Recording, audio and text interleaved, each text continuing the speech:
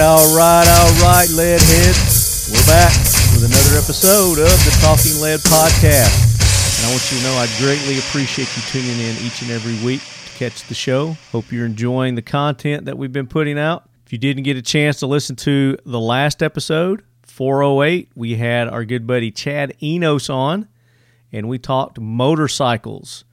We talked concealed carrying on your motorcycle. We talked having fun on your motorcycle. We talked about Sturgis. Chad just made a big trip to Sturgis. We talked about it a little bit, and he does some custom bike building, and he invited his friend Ted Blank on, and we talked a little bit about custom bike building also. So just kind of dipping our toes into the motorcycle topic, which I think from the feedback that I've got from you lead heads, it's something that we're going to do another episode or two on in upcoming episodes.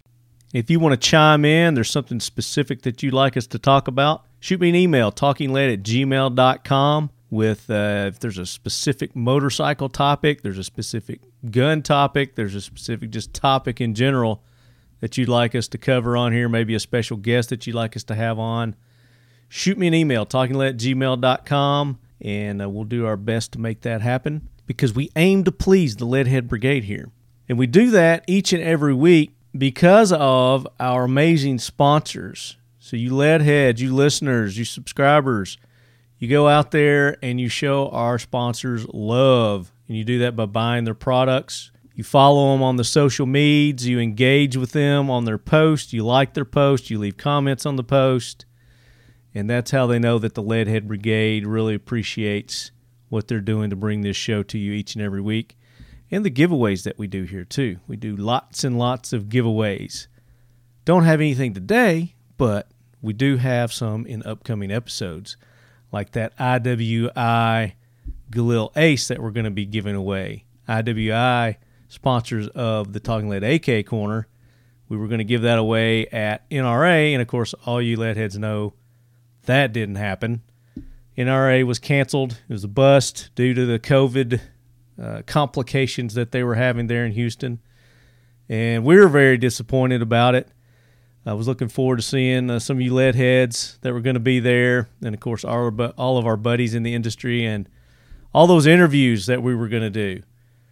We usually get tons and tons of interviews at these events, and man, like the last three big ones have been canceled. This is the second year that NRA was canceled. SHOT Show was canceled this year. It's probably going to be canceled next year also. Cross our fingers. Let's hope this all gets straightened out before then. But who knows? So we've been coming up with other ways to bring you all the latest and greatest information from these firearms manufacturers, companies, gear companies that we normally get to talk about at these events. So I'm in the process of doing that, the best way to organize it and bring it to you listeners. So that being said, this episode is going to be a blast from the past. I've reached back into the archives, and I was listening to this episode the other day, and I just thought, man, this was a really good episode. Plus, it would be a good episode to follow up on to see where the topic that we were talking about in this episode brings us. And of course that episode was back in 2017, and it's when we were talking about the military, when the Army was going through their XM17 modular handgun system competition and picking the gun that they were going to start issuing to the troops. And of course we all know the outcome of that was the 6-hour P320, and we had some awesome guests on that show. Former military guys, people that had used the previous issued gun, the Beretta 92 FS, which was the M9. Been in service like 20 years. So we had several guys on from several former military guys on for that show. John Peterson, Nate Love, Kenneth Hine, Casey Griggs, and just kind of getting everybody's input on the competition process that it went through. Was the competition ended prematurely? Was the best gun picked? So on and so forth. Because at the time, we all know the P320 was going through, had some issues with the drop testing and whatnot. But since then, the government has put it through rigorous torture test, troop testing, etc. SIG has made some improvements on that to compensate for some of those malfunctions that it was having. But yet, there's still a ton of lawsuits out there against SIG, the P320, and the majority of those coming from the law enforcement side. There's a few, I think, civilian lawsuit cases out there, but as I was, kind of getting an update on where it was on this, I was just surprised to see just this. It just seemed to be just one after the other lawsuits against Sig Sauer, and seems to be more coming each and every day. And I think that's got to do with the litigious nature of our society. And, lawyers, typically when they see something, they jump on the bandwagon and, they try to get in and get their piece of the litigation pie, so to speak. But it seems to be spurred by attorneys and lawyers, these big firms that are going after Sig Sauer. And it just seems like they're just trying to dig and find anything and everybody who's had some sort of a discharge. I think they're calling it an uncommanded discharge of the gun. But, listening to some of these people and their lawsuits and, how the circumstances behind the gun going off and shooting them or whatever it did just seems a little suspicious and suspect to me, especially, the law enforcement, where, that's grounds for termination right there. And probably, even maybe more stringent disciplinary actions, could be taken. So, they have to try to blame the gun and not themselves. This one detective, it was in her purse, and it went off, and she shot herself in her private parts in her butt. There's another guy in Florida, another police officer shot his knee. There's case after case after case. And, there's probably something to it, but there's also a little suspicious sounding too. So I think I want to do an episode talking about maybe that also, and maybe not just the SIG, but, this is just kind of what's in the media right now. I guarantee you all the other gun manufacturers have lawsuits against them as well with similar type circumstances. So anyway, I thought this might be a good show to build interest in an upcoming episode of doing something like that. But it was episode 204, and the title of it was Did the Military Pick the Best Handgun? But we're going to play that this episode. So just kind of want to give you a little back history on why I chose to re-release that. Plus, like I said, I'm gearing up because we're trying to reschedule all our NRA interviews that we had, and it's just been chaos trying to get everything worked out with everybody's schedule and whatnot. So those are coming. We'll have new episodes coming regularly, just like you're used to. So don't fear, never fear. This will give you guys time maybe to get caught up if you're lagging behind. And then also for our new listeners who haven't had an opportunity to go back, this gives you an opportunity to check out some of our past episodes and maybe go ahead and delve into the archives for more of our past shows. We've got 10 years of legicating the unlegicated here, pumping out the legication for 10 years since 2012 on Talking Lead here. But again, make sure you go and show all the love and support to our sponsors. Mission First Tactical, they just got hit with those storms and really put a monkey wrench in all their manufacturing, and they've had to shut down, and they're doing their best to get everything up and going again. But go show them some love, Mission First Tactical, and buy their dump trays. You can get the custom Talking Lead logo dump trays, tactical wallets. The dump trays, we use them as armor trays too. They're great for armor's trays. But really good, just multifunctional. They're Kydex made out of the same stuff they make their holsters out of. Or you can get your own custom logo on there. They've got some pre-made things that you can pick from, logo things. But we're working on getting our own Talking Lead page on Mission First, so that way you guys don't have to search around and try to find them or just tell them that you want one. They'll just have it there. You click on it, you can buy. You can buy the original Talking Lead logo, our Leadhead Brigade logo, our AK Corner logo. We're getting all that set up with Mission First. So that's coming. This damned Storm threw a monkey wrench in that too. Check them out, Mission First Tactical. Use the code LEADHEAD, and you're going to get 20% off any of their AR-15 accessories, their cool 30-round AR mags. They've got AR-10 mags now. So go check them out. They've even got the window mags too. I'm holding one here. Not doing a video for this episode either, Leadhead, so don't go to YouTube, look for a video for this episode. And Seal One, you go to seal1.com. Their website used to be .net. The .net website is not in service anymore. So go to the seal1.com website, and you can go there and you can order all the CLP products that Seal One makes. It's a really good product, guys. I've been very impressed with the cleaning ability of it, the corrosive protection that it offers, and the fact that you do Seal One and done. You put Seal One on there, and it seals and cleans and protects it just like that. And this is a dry product. This is a dry cleaning product, guys. So you don't put it on and leave it on. You put it on, you leave it on for a little bit, and then you wipe it off. It absorbs into the material and protects it. I had a post the other day on Instagram. I was cleaning my granddad's M1 Grand stock. It had been in storage for I don't know how many years. But we were going through and cleaning some stuff out of my grandma's house and ran across two of them. And I was like, wow, this is awesome. So it was really dirty and dusty. And I just broke out the Seal One paste and put it on a rag, cleaned it off, wiped it on there, put a liberal amount on it, got it good and Seal One'd up.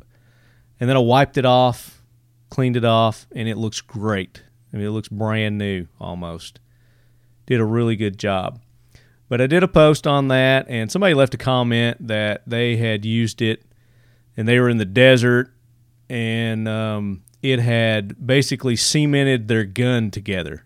And it's like, well, if you cake it on there and you don't wipe it off, then anything you put on there wet in the desert is going to do that. It's just common sense. But it specifically states in their instructions that you put it on and you wipe it off completely. It's not a wet lube type product or protector. So I've got a little blurb, a little PSA message from Dwight that he goes through and he explains it. I'll pop that into this episode and it explains it all. But seal1.com, use the code LEADHEAD, 25% off any of their products at Seal One. That's their aerosol, that's the paste, that's the liquid, that's the pre-soaked bore pads that they've got. And they even got pre-packaged like cleaning kits that's got cloths and brushes and everything in that too. So 25% off. Use the code LEADHEAD at seal1.com. How you doing? Dwight Suttle with Seal One, here to talk about the proper use and application of Seal One CLP Plus.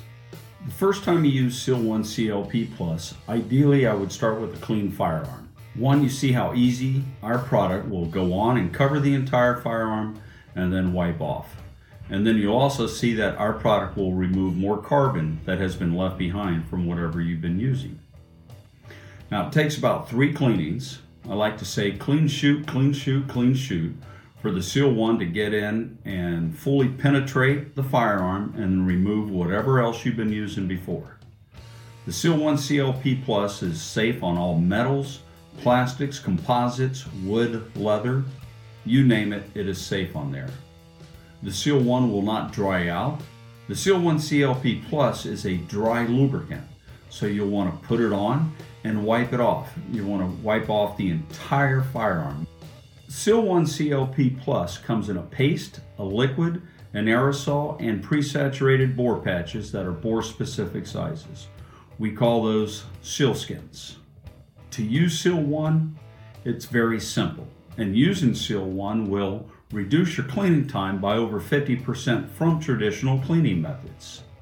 All carbon, copper, lead, plastic filing, and shotguns, nothing is sticking and adhering, so it all just gets wiped right off. So all you do is you field strip the firearm, you put it down, and you go piece by piece by piece with covering the entire firearm inside and out with the Seal 1. The first time you're using it, I would leave it on for about 15 to 20 minutes, and then you come back and you wipe it all off. Seal 1 CLP Plus is very simple. You do not want to overthink it. It is a dry lubricant and is meant to be used as such. So you'll put it on the entire firearm, inside and out, and then you wipe it off completely.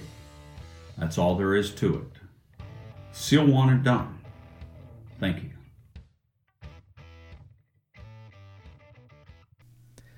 And the Nemo Arms, they have a great line of firearms. They make pistols, they make rifles, they make shotguns, they make suppressors, and you can go and order parts from them also.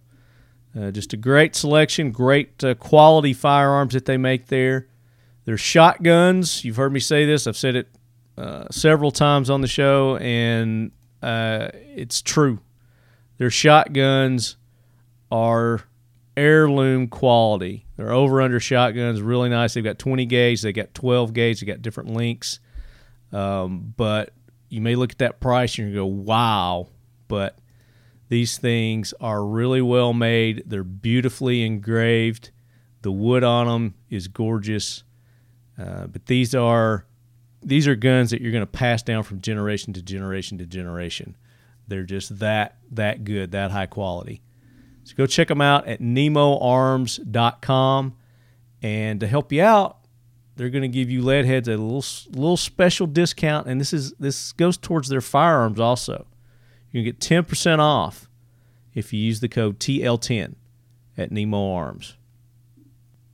And then for you guys who do want to live the Leadhead Brigade life, the Talking Lead lifestyle, you want to get our shirts, you go to 1776united.com. 1776 United has been producing our shirts from day one, and they are the most comfortable t-shirts that you will ever wrap around your body. Super soft, super lightweight, really good shirts. It's that tri-blend stuff. I don't know. But anyway, it's good stuff. 1776united.com. Use the code TALKINGLEAD. It's Talking Lead, all one word. You get 20% off.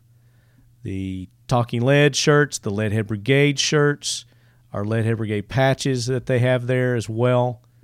And any of their stuff, really use that code and you can buy any of their stuff. Their hats, their mugs. They've got a good selection of products over at 1776 United.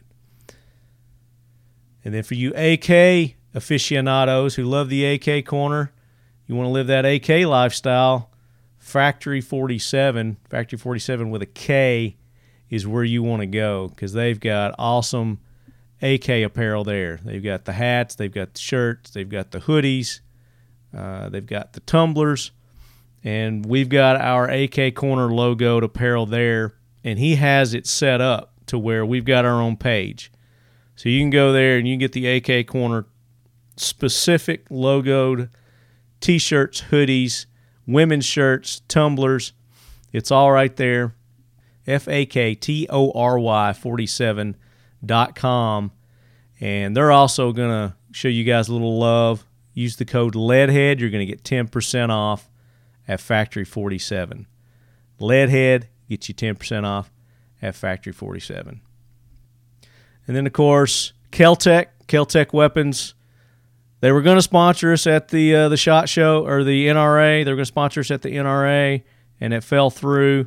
But we are in discussions on how we might be able to still do something with Kel-Tec and maybe going down to Cocoa Beach and bringing the studio there, doing some live feeds, maybe do some giveaways and things like that. So let me know what you guys think about that.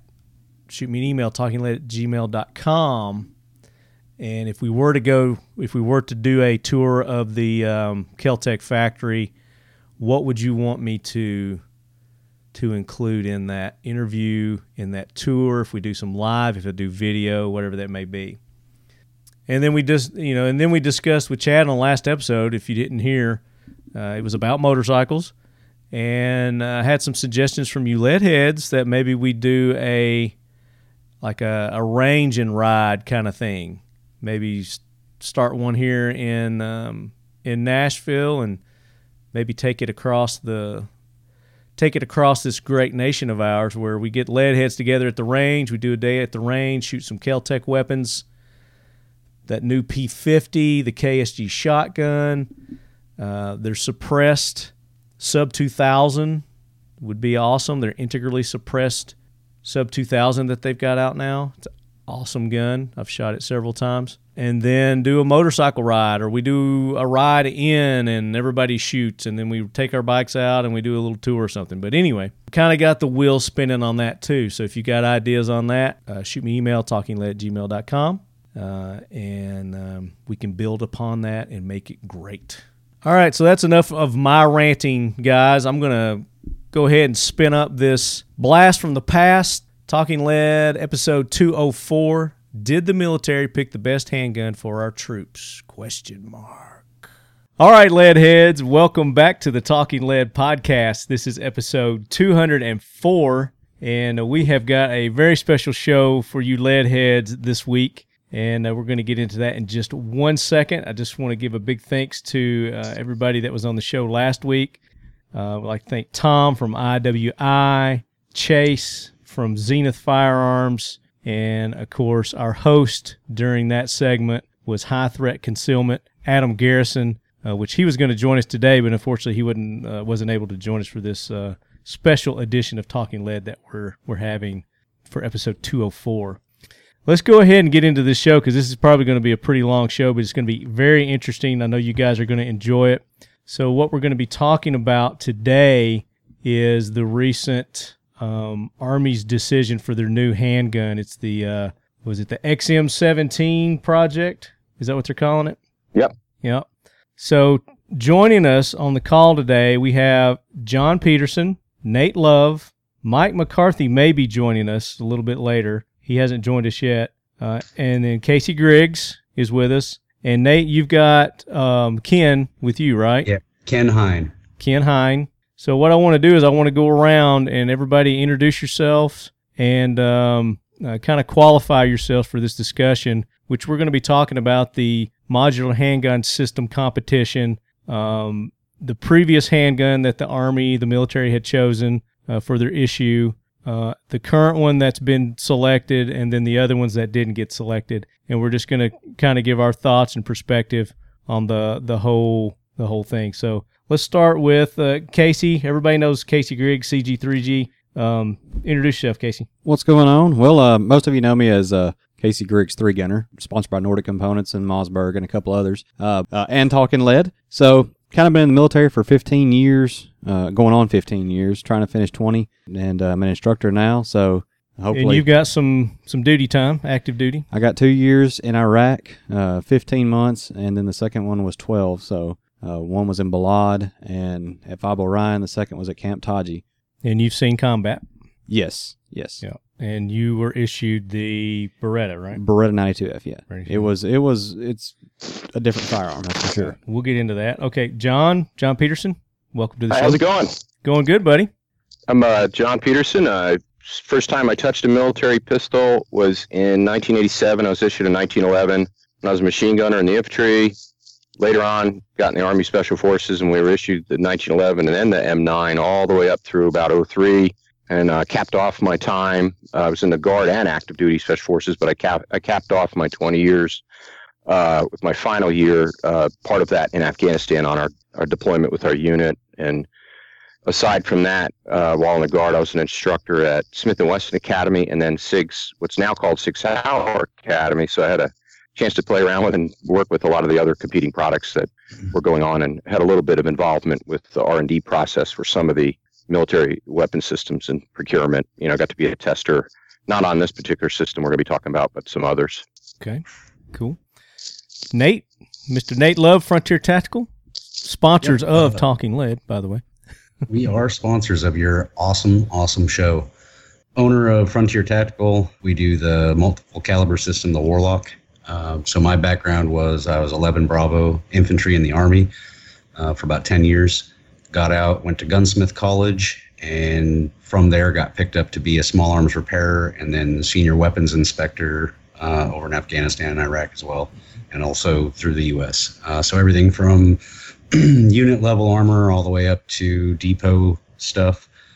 Worked on every weapon system that the military uses. So that includes all the pistols, all the SIGs, all the Glocks that were local procured, all the 1911s, all the M9 series. So pretty much the other side of the pistol. I was issued an M9 Beretta series, and that was as an infantry guy, and then worked on everything on the backside. So that's kind of my qualification. Okay. And Ken? My name's Ken Hine. Served 28 years in the U.S. Army. Started in '83, went all the way through to when I retired in 2011. So during my military service, served in combat during Desert Storm and then again in Iraq in 07-08. Also served as a contractor in Afghanistan from 2012 to 2014. During my service, I carried both the 1911 and the Beretta 9mm. As far as any other background in arms, I'm currently working with Frontier Tactical as an assistant to Nate Love, so that we can work on expanding my knowledge in weapons. Very good. And I guess Mike has not joined us yet. He is working through a Skype update. I think you called that one, Marty. Okay. Okay. Well, we'll get him in when he joins us. We'll get his intro, but we'll go ahead and start. So, what is the modular handgun system competition, and what initiated it? I guess that's what we should talk about first. So, I've got a copy of the RFP, thanks to John, and kind of the page 2 of that. I'm just going to read this. I think it kind of breaks it down and explains it pretty good on what this process is. So I'm going to read this real quick, and that'll give Mike some time to get in. So it says the U.S. Army Contracting Command, New Jersey, Picatinny Arsenal, New Jersey, on behalf of the program manager, Soldier Weapons, has a requirement for the Modular Handgun System, MHS, for the purpose of this request for proposal, which is an RFP, and resulting contracts. The MHS will consist of the handguns, associated ammunition, and supporting accessories to include spare parts. Interested vendors will be required to supply all the items as described in Section B under the resulting contract. The acquisition strategy is to conduct a full and open competition that will utilize the trade-off method to evaluate and select the best value systems submitted that meets the MHS requirements as described in this RFP and attached purchase descriptions in accordance with the Federal Acquisition Regulation, FAR, Part 15. The MHS procurement is intended to be an open caliber competition, which means the choice of caliber is left to the discretion of the offerer. So the people competing, I guess, get to choose what caliber they want to enter into the contest. Offerers are permitted to submit up to 2 proposals configured to the specific caliber it chooses for evaluation. If an offerer chooses to submit 2 proposals, their submissions must each be chambered in a different cartridge of the offerer's choosing. In addition, each proposal must be submitted independently from each other. Each proposal will consist of either a 2 handgun solution, 1 full-size, 1 compact, or 1 handgun solution that meets requirements for both a full-size and compact weapon, plus the following ammunition: ball, special purpose, and dummy drilled inert, DDI, as well as accessories to include spare parts. Offers will have 150 days from the issue date of the RFP. Each offerer will be required to conduct a contractor product instruction training demonstration session to the government on the hardware and the manuals. and the government schedule those times. The government intends to award up to 3 firm fixed price, FFP, indefinite delivery, indefinite quantity contracts based on the results of the initial evaluation of the proposal submission by following the evaluation procedures contained in Section M of the RFP. The government will then make a final down selection to a single contractor by following the evaluation procedures contained in Section H or M, whatever.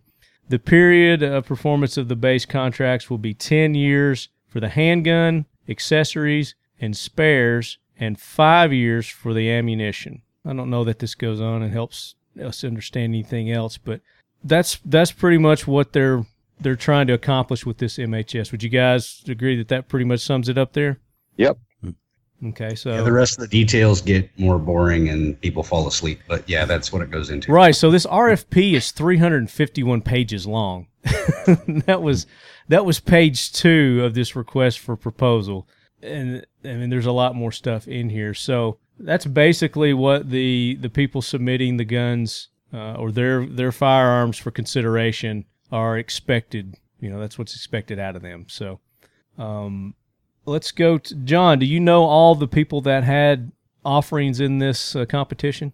I've seen the list, but I've been kind of more focused on what's happening next, man. I don't know if it's pretty much everybody you would. Yeah, it's pretty much everybody you would expect. Obviously, SIG, Glock, Smith and Wesson, Beretta had an entrant, and I don't know who else might have had. I'll get the full list for you though. Yeah, I mean, I had a list of them, but those are it's the main people that you would expect. So what the Army's currently using, I mean, obviously they're unhappy with their current issued firearm, the Beretta 92F. Yeah, 92F, which they call what, the M9 series. M9 series. Yeah, the M9. So the new one is the, what do they call it, the 17 or something like that? Well, XM17 for now. Yeah, the XM17 for now. Most things are going to start out, especially in the weapons platforms, they're going to start with an X until they're experimental, right? Yeah, they're testing them out.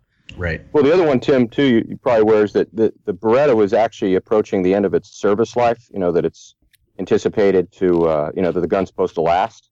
And I know that in this RFP, it says, instead of 20 years, it says 10 years. Right. They've made this one 10 years. So was it previously 20 years? Is that what the agreement was?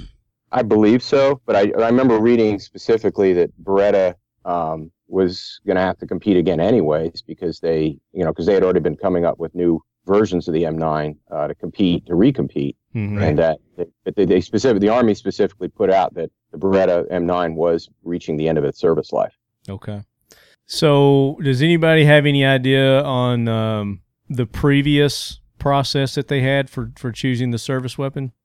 Before you go into that process, I would probably preface that with something that most people don't know, and that is that although the Beretta is the primary DoD-wide service pistol, there are other service pistols used, just not as largely within all of the military branches. So you have the SIGs. There are 220 series, so the 220, 225s, 226s, and things like that. There are smaller amounts of Glocks. There are smaller amounts of other pistols like the 1911s that are at less known units. They're not widely accepted throughout the military branches. So you've got different units using different pistols, but basically military wide, it is the Beretta M9 series. So, right. And this is the Army's selection process, and I think maybe the Marines may have signed on with it as well. Is that correct? That remains to be seen. A lot of that comes through the testing process and the different channels that they use to procure. Yeah. Because because the Army chooses this, it doesn't mean the Air Force necessarily is going to accept whatever guns picked or any of the other branches. Right. Not at all. Right. Okay. Well, maybe something you guys probably knew as well, but something that may have been a contributing factor in all this is, because Nathan just mentioned the other issued pistols. That I know one of the most prevalent ones at least numerically, was the M11, which is a SIG P228. Oh, yeah. Right. And those were getting issued. It's going back like 20 years now, but CID, Right. criminal investigators and counterintelligence and a few others were getting those. And I had a chance actually to train a couple units that was their primary issued gun, where our unit just provided some extra opportunity training and for them, some protection guys to protect like generals in the military. And they were pretty happy with the gun. Obviously liked it better than the Beretta. But the reputation that gun gained, not just in the Army, but the Air Force, OSI, and others had it, and a lot of the DOD entities, a lot of them where there's civilians that are issued guns, were getting this gun, and then others started asking for it, as a concealment gun. And then, of course, a few years ago, they won the upgrade to that, which I think is called the M11A1. It was reported widely in the gun press. But that gun seemed to do pretty well. They only had to make a couple of changes to it, and, of course, now SIG, they put a stainless steel slide that's made in New Hampshire on that thing, which makes it even more durable for the field. But I know personally from teaching a number of people that were issued that gun, they were quite happy and they didn't want to give the thing up. So I absolutely love that. I was reading later though that, and it was more rumor control, that there were a lot of people reporting to the folks at Picatinny Arsenal, like, look, we're happy with the SIG that we've got. And of course the SEALs will tell you about what they feel about their SIGs. So, and of course that gun also ran. The SIGs got an upgrade in the SEALs. They switched from the older version, national stock number, to the new one with the stainless slide, which I ended up owning a copy of. I actually owned one of the test guns that were sent as one of 5 to the SEALs to test for mean rounds between stoppages. And when I was an employee at SIG, they sold it to me, just more as a novelty thing. I got one sitting right back here by Casey on the desk.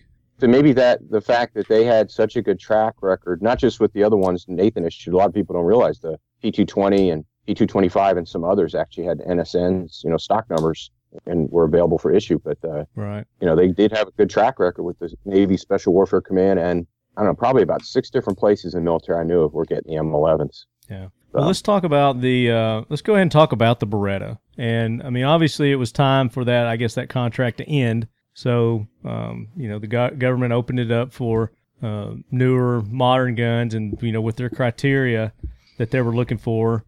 It had to be modular. They wanted it more lethal, which, you would think that meant a different caliber, but they went with the 9mm again. And I think it actually went with a shorter barrel too, with the SIG versus the Beretta. Yeah, there's a shorter barrel in that. Yeah. In the SIG. So, what other criteria were they looking for? Do we have that? Well, John's absolutely correct with all the other systems that were out there and who they were issued to. One of the things that is an underlying factor, though, that doesn't always make it into the written form, as we know for the procurement process, is its acceptability of NATO calibers. Yep. Because we have that requirement if we're going to continue working with NATO countries. So that ammunition requirement is usually written directly into the proposals and RFPs that they put out, although it's not always directly stated. Well, so a lot of that ends up being, dreaming or pie in the sky stuff when people start talking about changing calibers to things that may or may not be more lethal based on the testing criteria. So when you say, 40 Smith & Wesson or 45 ACP, those are all great and desirable over 9mm FMJ, but when you go out there into NATO country ammunition stocks, you're not going to find a whole lot of that. You're going to find a lot of 9mm, 9x19, 9mm Parabellum or Luger, whatever they're calling it. Mm-hmm. That's what's in the stock, and that's what we have to be able to use and share. Yeah. Well, plus one of the specs was that the gun had to be able to fire a newer authorized hollow point. I think they call it the XM1153 special purpose ammo that SIG developed. That was actually included in the contract that the military will be able to obtain and use that ammunition. That's something that wasn't too widely reported, but I think is pretty significant. Right. I would agree with you heavily on that. Yeah, but then as we read through the RFP, it didn't say anything about hollow points. It said the 3 types were the ball, the inert, and what was the other one? I can't remember. The dummy drilled. Yeah, that was the inert, and then there was another one. Then there was the special purpose one. That's the one that John's referencing. That's the special. Okay, so that would qualify for the hollow point special purpose. Gotcha. Okay. Right. Perfect. So before we get into the newer handgun, let's talk about the older one and the reasons why it needed to be replaced. I mean, obviously it didn't get good reviews throughout its career. And you guys have firsthand knowledge with that firearm. So what were some of the issues that we'll start off with the negatives, and then we'll talk about, any pros, because I think the negatives are going to outweigh the pros, the cons versus the pros. Well, one of the negatives that I got about it, one of the negatives that I have about it in Iraq in 04-05, and I don't know when they come out with the new mags, but was feeding issues. The springs would stick inside the magazines and cause a lot of jams due to the sand. And, just it being an open top pistol, I mean, I know that sounds not significant in some things, but the dirt, sand, grit, and everything would get down inside of it. And for us, it just caused issues, especially when you're around like a lot of Bradleys and things of that nature, stuff that kicks up dust nonstop. Mm-hmm. And that's just some of the issues that we had with it. Was just I don't know many battlefield conditions that aren't going to have dirt. So, I mean, you think that would have been something that they would have tried to have tested beforehand? Well, the dirt in Iraq tends to turn to solid concrete when it gets wet and then dries. Yeah. So you got to remember when we changed over too. At that time, we weren't really in the desert. It was. Right. We were still wearing woodland camouflage, so we were thinking about being in the woods. Exactly. Yeah, I remember wearing the wonderful DCU with the woodland camo mix in the middle of Iraq. Chocolate chips. I had those too. Well, Marty, I got 10 reasons that I've been seething over since I got issued one of these for the first time. It's like a list that kept growing. And this was going to be in my article, but I give it to you. One is that decocker and manual safety lever on the slide is all wrong. And almost every police department in the country abandoned that idea. And every company that makes that ended up offering later a modification where when you actuate it, it actually pops back up. It's a spring-loaded manual safety lever. Right. Smith & Wesson, Beretta, everyone, but the troops got left out. The troops get stuck with a gun that when you go to rack the slide, like for a stoppage, you can actually dead man the gun by accidentally pushing that lever down. And later on in the Special Forces, we were allowed to keep that lever up. We did not have to have it down being used as a manual safety lever. We were allowed to keep it up, so you basically had, a double action first round without having to flick a switch. But the second one was that traditional double action, double single. A lot of us feels obsolete. I had to teach on those guns for 6 years at 2 companies, plus, being issued the thing over 15. But it's really just too hard to learn, and a lot of the troops just aren't given the time to train on learning that specific trigger system that I believe it was the Germans invented with the P38, the old German P38 pistol. Mm-hmm. But I think it's too much training, it's too much to deal with. And the nice thing about the P320 SIG, the Mark, I guess it'll be called the M17, but is you got one same hole every single time. The top of the slide on the Beretta is not beefy enough to really get good purchase with your hand if you got a racket or you got a stoppage. In fact, it's hard to rack the thing because it's got a rounded top to it. The Italians do nice at making artsy-looking and peculiar-looking guns. I mean, Pietro Beretta is 600 years old or something, but we need something that when you're wearing gloves or you're in the field, you can just grab it and rack it. Yeah. The other one is, I think one of the other guys mentioned that open-top slide, exposed the barrel to not only rust and grime, but I know almost every single day we're in Afghanistan, we had to take these things apart and wipe them out. Unless you carried it in one of those transportation pouch holsters that the military issued, that UM-84 Bianchi holster, which I don't think anybody was using by the time the war started. But the other problem with that Beretta is those magazines are probably the most rustable magazines I've seen in my career. Those things were just, I've seen where they got stuck in the gun and would not come out and be in the field. And then, of course, you may have heard that for years the Berettas began developing problems with cracked locking blocks, which is a design feature they took from the German P38, that lowering and rising locking block, the ears of it would shear. Some slides were cracking, and we had broken barrels. Now, I never had any of these happen except for once I saw a broken locking block, and that was after going through a 5,000-round shooting course. But another bad sign that we saw was a lot of guys were not buying this gun off duty. When we started getting it issued in 1990-91, almost nobody was buying Berettas to shoot off duty. We were all buying other types of guns, to do our off-duty training. And that's a bad sign. A lot of troops buy 1911s. Like when we had the 1911, a lot of guys owned them because you might as well try to get good at what you're issued. So my prediction is, and of course, hoping that the SIG goes forward, that once this thing gets issued and guys start to like it, they're also going to want to buy it to practice with or carry, off duty. And then the final thing with that darn Beretta is you can't remove the front sight. It's a fixed sight. It's fixed milled into the frame. There's no way to take that thing out of there. And that is especially a problem when you try to put a suppressor on the gun. You cannot use most suppressors with the military-issued M9 pistol unless it's got, I think there was one that we were given that had a sight on the suppressor, you say, and it actually had a locking feature that reached back and it would lock the slide and battery, so you had a almost completely suppressed shot. It wouldn't allow the slide to cycle. But and that only a few people got issued that thing, and some pilots and stuff. But so there's my top 10 list. I'm sure there's more, but those were the gripes that we had, and we tried reporting those to the folks at Picatinny Arsenal, and it fell on deaf ears. I was thinking told, nope, this is the handgun platform system that we will have for the foreseeable future. See you later. I was thinking that Beretta was going to try to remanufacture the front sight, but I never heard any more on that. Well, they did, and for the recompete, they did have a candidate. And I know that the Army Marksmanship Unit at Fort Benning had done all manner of modifying Berettas to make them shootable. Definitely.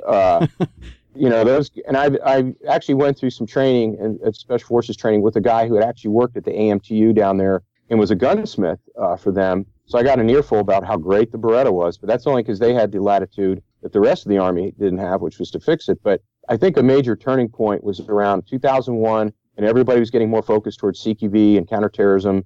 And they wanted to be able to put lights and stuff on these guns and suppressors, and it's just it's kind of hard to do. We had those giant Surefire P60s, those giant contraptions that you stick on a Beretta, but we had no holsters to put them in. Well, I believe that whole all of this is now. I believe that whole playing field is fixing to change from between the Beretta and the SIG, because one of the guys that I happen to know that shoots the Bianchi Cup got to shoot, I believe, with the new SIG X. Is that right? Am I saying that right? The new 21 round. I don't know. It's their new competition version they've got out, and he loved it. And he still loves that pistol. So Nate, talk about your experience with the Beretta.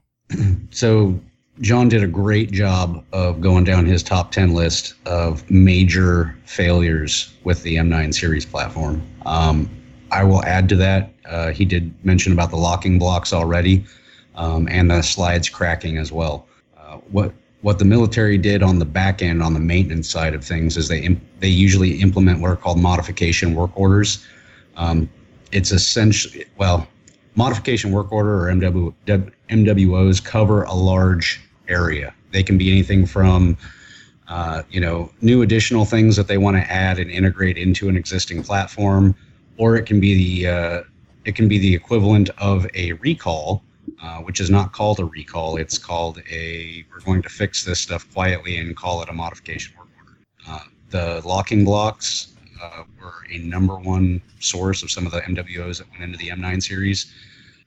Also, one of the MWOs that came out was with the M9A1, which did incorporate that rail that John was getting into with having the added lights. And we all know, the Picatinny rail is the greatest thing to happen to the AR-15 since, anything. So they wanted to integrate that into the service pistol as well. Some of the problems with those MWOs is they didn't address the perfect storm of events that happens when you introduce Joe into the mix, or the soldier, which is they like to do things that are above their level of maintenance and or modification.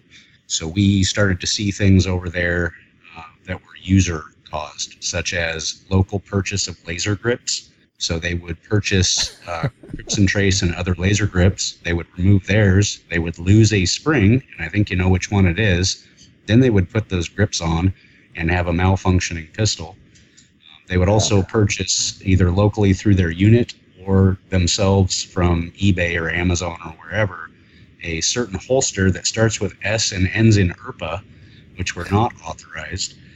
The M12 is a flap holster similar to the one that John was talking about. It's the green, ugly nylon one that none of the soldiers wanted to carry. So they would get issued those. Those would invariably find their way into a Connex somewhere and not be used. There would be a 55-gallon drum full of them, and everybody would be running around with cool guy drop-leg holsters that caused numerous problems with the wear of the pistol, which was already kind of light on finish to begin with.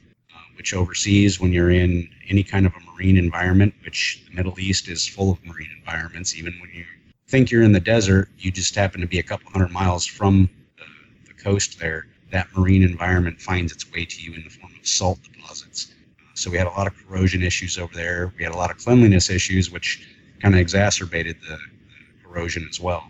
And then you got a lot of holster rash from unauthorized duty pistol holsters that everyone's running around with because they saw it in Hollywood. The M9 is also the exact same pistol that you see in, well, a copy of that that you see in Lethal Weapon 4, where Jet Li pulls the slide off. I don't know if you remember that Yeah. scene. Right. That is the pistol they used for that. Hollywood's actually pretty happy with the 92. They put that in a lot They of used it in movies. all the Lethal Weapon movie. Remember he shot the Right. smiley face? Uh-huh. Yeah, well, that happens to be the one that you can literally, and I've done it before to show people, mag, loaded, round in the chamber, pull the slide right off. That happens to be the pistol that you can do that with. But when you get into the maintenance side and all the moving parts that make up the M9, he was dead accurate when he's talking about that manual safety decocker system. It's locking block mechanism, slides cracking, magazines freezing inside of the magwell due to either corrosion or expansion. It was probably one of the most maintained weapons when it came to repairs and replaces. It literally was the prima donna of maintenance.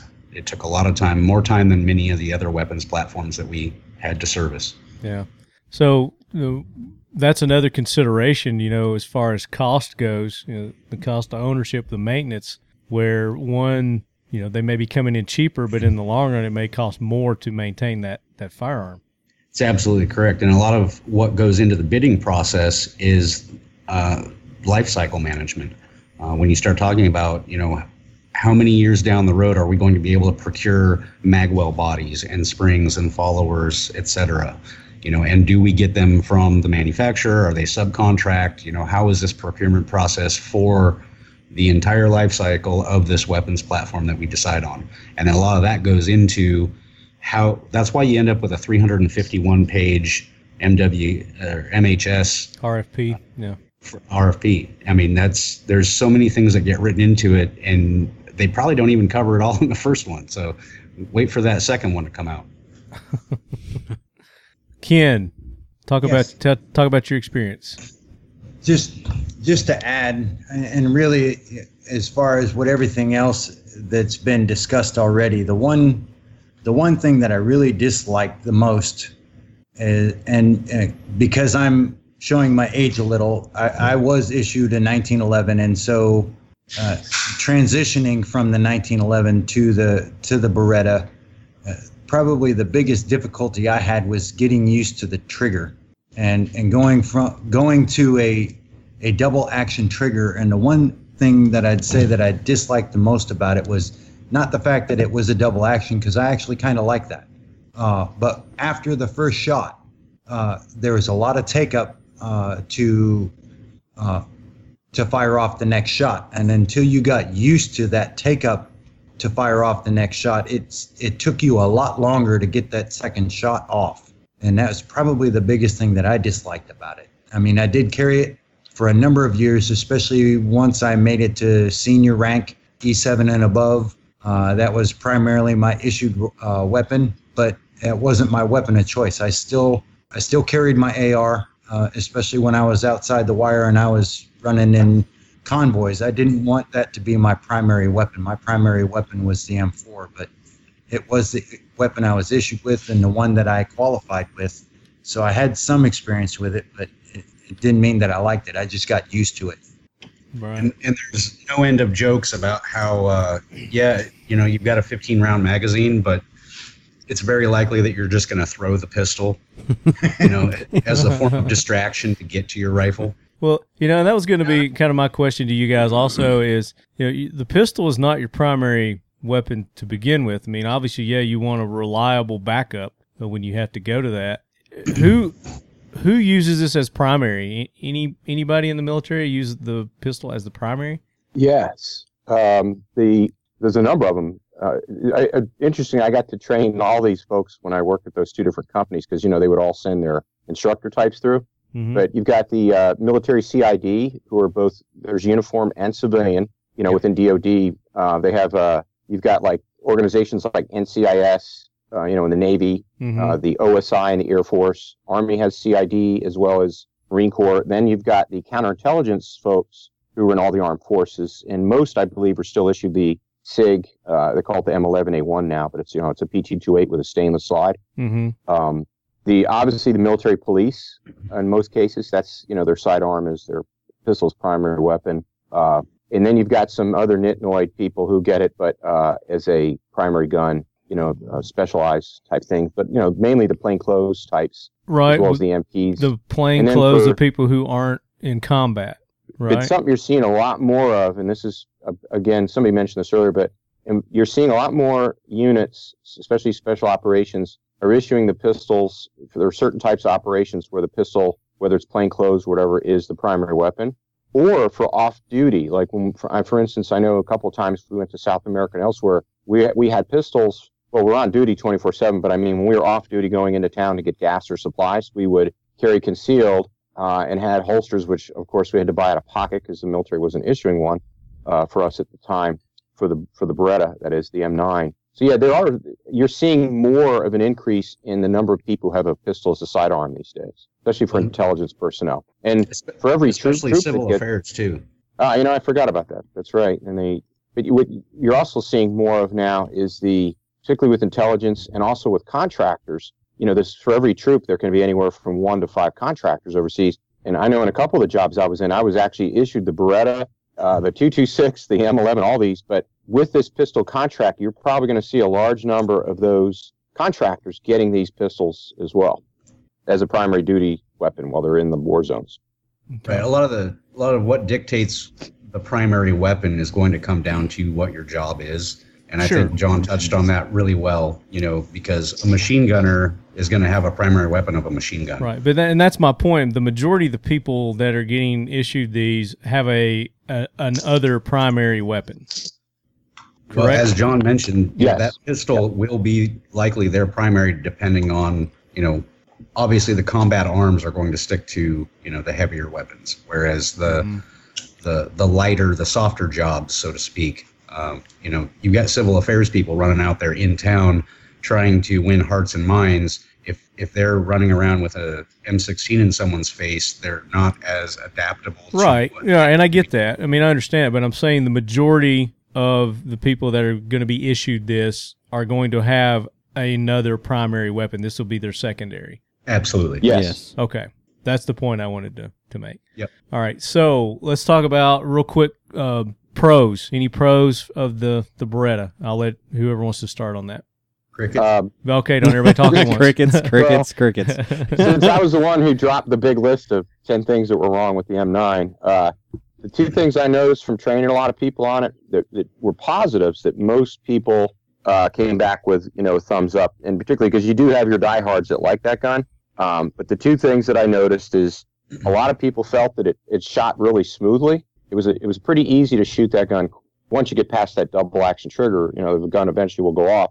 And but once you get to those other 14 shots that are single action, it does shoot very fast. There's a pretty short reset on the single action. But a lot of guys felt that it was a good, smooth shooting gun, and I noticed that too. And honestly, and also for many people, it not all, but it seemed to point well. And unfortunately, though, a lot of these people, this is the first pistol they've ever been issued in their life, and for many, they've ever shot. Mm-hmm. So I would preface all this by saying, when you have people saying, "Oh my gosh, we love the M9," or I love having the Beretta issued, and one is you want to ask them how many people they shot with it, or how much training they even had, because a lot of them, the only exceptions I've seen that were experienced people were people that worked in some of our special forces schools and so forth, where they got to shoot that gun a lot, and they naturally are going to get good at any gun they get, you see. Right. So they're a little bit biased, I think, and one's a pretty well-known instructor and competition shooter, but, and unfortunately those people influenced the process when this contract originally came up for bid. And I just think that there were too many things with the gun before that were negatives and not enough positives.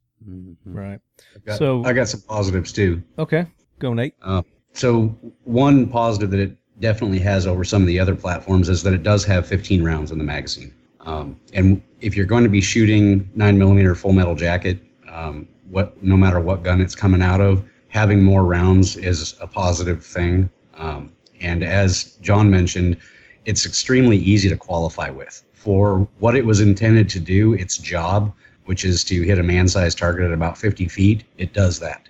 It doesn't take much to get someone to the point where they can qualify with that pistol to get it to do what it's supposed to do. So it does have that. And also, even with the number of people who were putting laser grips on it and not being authorized to do so, we did find that that laser is a universal language when it comes to, if you put it on someone's chest, suddenly you have their attention, which we didn't have with some of the local nationals we were working with before. They were used to having guns waved in their face. The moment that you have a laser on their chest, that changed the dynamic and they started listening. Well, it's just like Iraq, you could point a rifle or point a 25 millimeter cannon in their face and they didn't care. But the second you drew that handgun, it meant business. Right. Knew you're serious. Yeah, actually, I had a pair of CTC laser grips. It was the second gen that they came out that had the, I don't know if you guys recall, but they went through several versions of them. But they actually gave me 2 sets of them. One was on a blue dummy gun for teaching purposes, but with the laser. But I actually, for the whole 7 months in Afghanistan, didn't shoot anybody with a pistol. But as one of the guys was just saying, that laser is a very powerful tool, especially when you're arresting somebody and flex cuffing them. You can put the cover man can put that dot on the ground next to the guy's head while they're looking sideways. And they all know because they've probably at least seen one movie with a laser in it. But also for scaring people off from our front gate at night in our base, like cars would come creeping up on our base, and that we weren't issued the lasers that now they have. They have visible green lasers and some other modules like for the M4, but I was the only guy in the team that had any kind of laser that was visible. So I would go out and literally use that thing to scare people off that were creeping up on our facility at night. But I know for when you're doing arrest and cover contact type situations, that does get their attention, especially if you swirl it around on the ground next to them while they're being cuffed. So after you listen to everybody's pros and cons there, obviously the cons outweighed the pros on this, and all valid reasons to why they needed to go to another platform for their issued pistols. John sent me a list here of the competitors that were in this MHS competition, and there were 12 pistols entered into the competition. Beretta entered their APX striker-fired pistol. Has anybody got any experience with the APX? I don't have any experience with it. No, I've actually seen one. I've seen it, but I've not actually shot it. It's pretty slick. I haven't shot it. I haven't shot it yet, but it's got some very aggressive serrations on it. I just don't know. With it being so new, you don't know the quality of it or anything yet. It hasn't been battle tested, so to speak. So the Czech Republic had the CZ P09. Belgium had the FN Herzl. They had a polymer frame striker fire pistol, apparently based on the FNS, and from which the FN 509 was developed. And then, of course, Glock had the 17 and the 22, chambered in 9mm, and the 40 Smith & Wesson. So they submitted, I guess, 2 different calibers. Chris USA, their Sphinx SDP. I've actually shot the Sphinx. It's chambered in 9mm NATO. Does anybody else have any experience with the Sphinx? No? Mm-mm. Okay. And then 6 Hour had the P320, and it's their modified version of the P320. And then Smith & Wesson, M&P, General Dynamics Ordnance and Tactical Systems, STI, and Detonics Defense, STX. I'm surprised STI didn't get a good look, but I'm sure they did, just because of the competition shooters. Yep. Right. So, Marty, I actually know the owners of Detonics. yeah, I was going to ask, has anybody got any familiarity with them? What are they about? Yeah, what happens is you probably know Detonics died for years, and a couple of people from Illinois who are instructors bought the name, the Detonics brand. And I know when I started asking them about this, they were, these are my personal friends, and they were very tight-lipped. Long story short, I could certainly, now that this is over with, conceivably, I could probably ask them, if you like, what actually happened or what they thought about the contest, or the competition. Yeah. So, it's a small company. I wasn't sure how they were going to be able to tool up for a contract this big. When I saw their name on the list, actually a couple of these companies, I was wondering if they did get awarded, how they going to, produce that many pistols that fast to meet the military, 280,000 full size and 7,000 subcompacts. Yeah. Well, that's another thing that should be in their consideration process is like, okay, you got Glock and SIG and Smith & Wesson who have been around for many years and have produced many thousands of firearms and have the capability of doing high volume. and then you look at a smaller company like the Deutonics, is like, that would be a concern for me, whether they had the best gun or not, whether they would be able to ramp up their production to meet it, and if they did have to do so, what's going to happen to the quality at that point? That's kind of like STI. There's so many competition shooters and stuff like that use STI. I mean, if they had to ramp up the production, would you get the same quality that you get now in their 2011 series firearms? Probably not. Yeah. So takes forever to get one now. That would be a concern of mine, and I don't know that the government really looks at that or not, but I mean, it may be a consideration. I can tell you from the manufacturing side and the government contract side, because that's something that we are definitely plugged into what we do. Right. So you got some experience with that. Yeah. Right. So that is actually part of the contracting, is your capability statement. So when you put out there that you can do this, you also have to justify and quantify how you're going to do it and prove that. You can't just say, oh, we'll just ramp up. Okay, well, what are your capabilities for ramping up? They want to see that. You can't just make it up. Okay, well, that makes sense.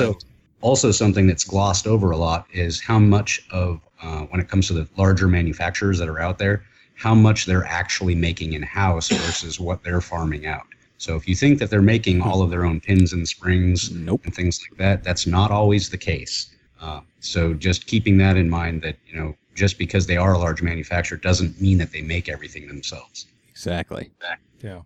So let's talk about the first. Oh, sorry. No, did you have something to add? Go ahead. Yeah, I just to back up what Nathan said, when I worked at Smith & Wesson, I was an instructor, so I actually worked in a building about 2 miles away from where the factory was, but I was over there all the time, around a lot, and I was amazed seeing in that company as big as they used to be one of the 2 biggest handgun manufacturers, not only the capability they had to make a lot of pistols, which was my personal favorite. One of them was that Smith & Wesson would win this contract, just knowing that they could conceivably ramp up to produce a lot of product quickly. But the other thing I noticed there is, and of course, I had to sign a statement saying I wouldn't say with the names of them all, but you'd be surprised at how many other companies send their products, like some of their parts, to Smith & finishing, heat treatment, and so forth done, or they actually buy entire end items from them that have their name on it.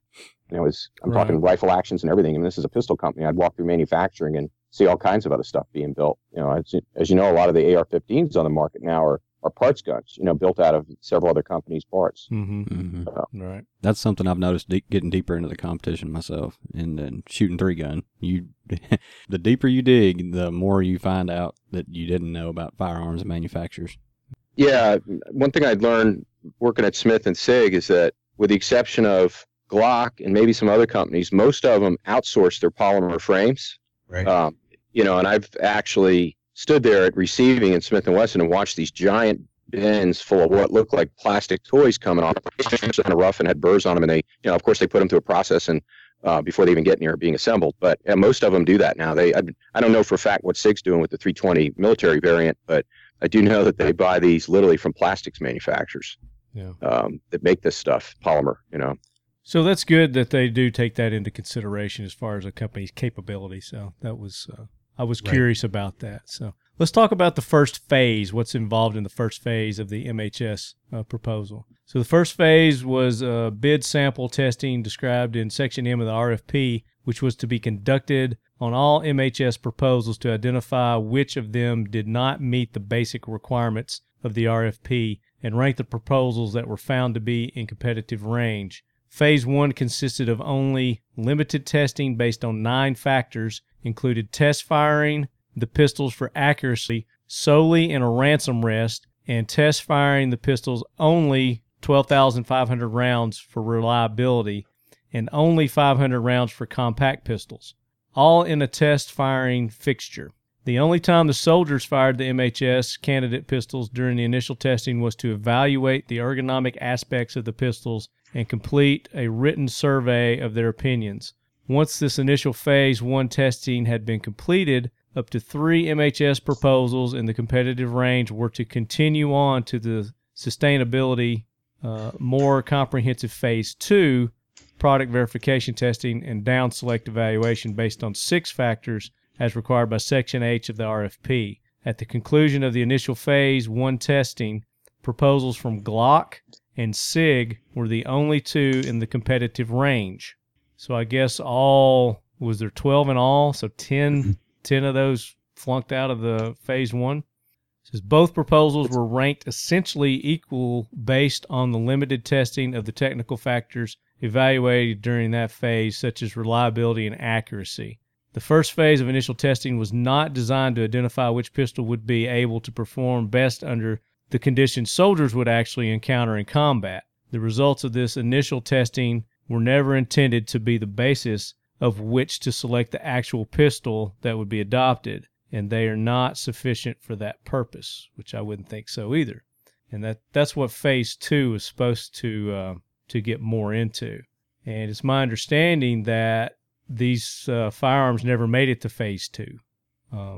So let's talk about Phase 2 real quick. Phase 2 of the testing required by the RFP was a comprehensive product verification testing and down select evaluation based on 6 factors to be conducted on a competitive basis to determine which of the 2 MHS pistols in the competitive range was technically superior. The results of this crucial and universal small arms testing process is what the RFP intended to enable the Source Selection Authority to make a fully informed decision regarding which MHS proposal was technically superior and should be adopted by the Army.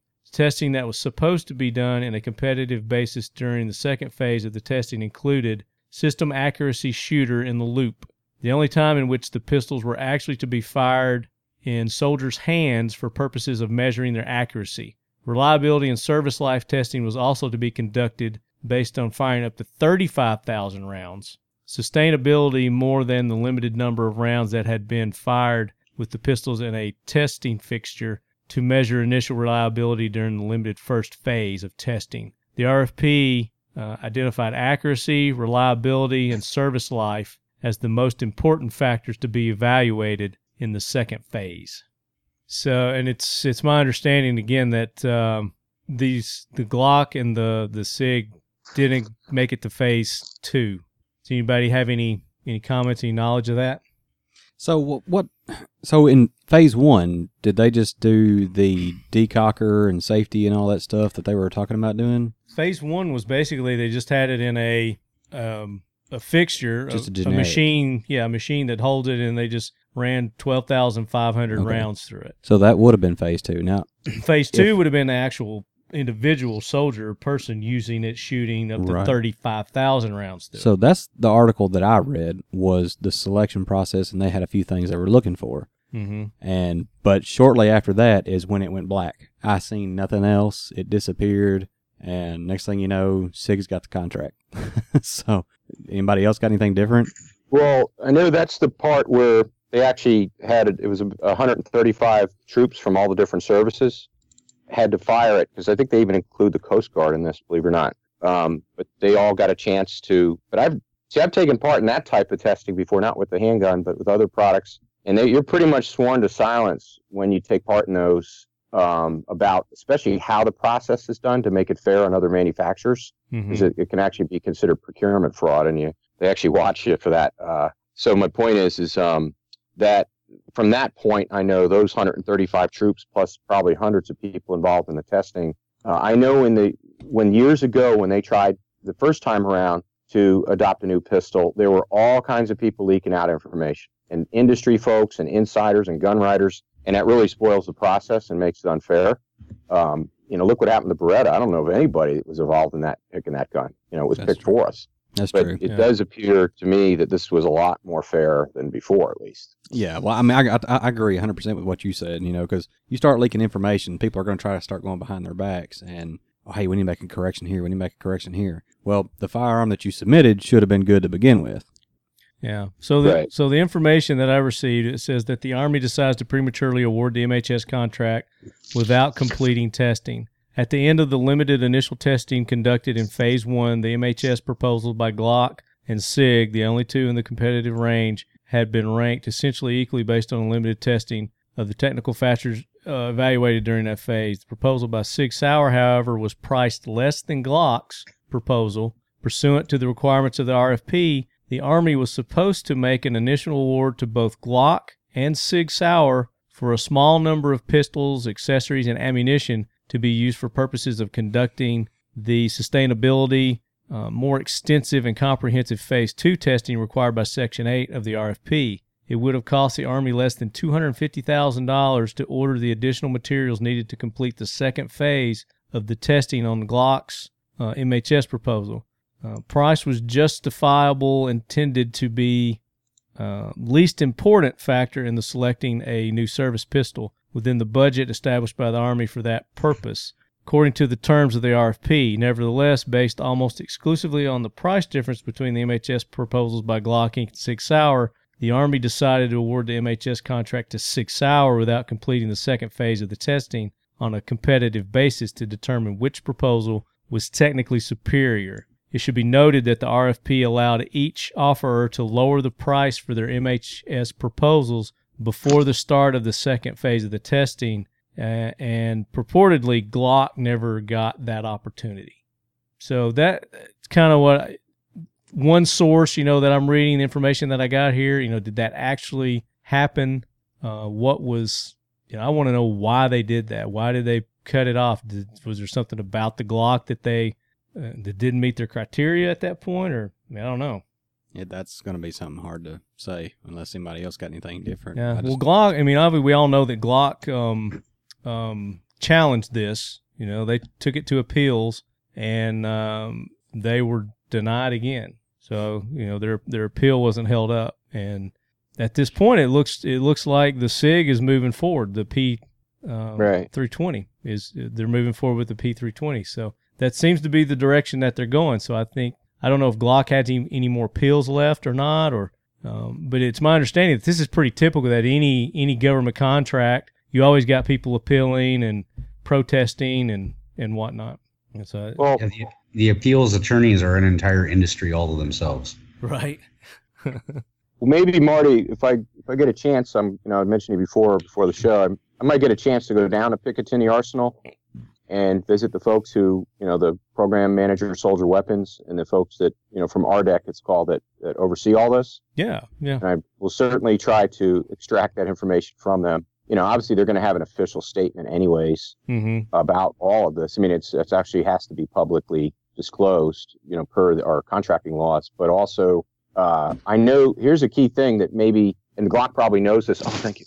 Is the word down select that you see being used? Yes. A down select is a different type, and I know Nathan probably knows this very well. It's a very, very different process, because I took part in testing for down selects on our Sniper Night Vision and some other products, where the Army and the DoD was allowed a lot of latitude, not to change the rules, but to expedite the adoption of something, especially in a time of war. But it's not a complete replacement, because the Beretta will probably remain in service for quite a while. So it's not a complete one-for-one swap of the guns. The down select allows you to add to the existing national stock numbered end item, in this case, the pistol. So you're going to see a lot of Berettas around for a long time. It's not like 280,000 plus 7,000 are going to instantly appear and end up in holsters in the Army and other joint services. And this contract could go far beyond the scope, because look what happened with the M9. The Army adapted the M9 years ago, and then all these other people started getting it as well. So there could be second and third order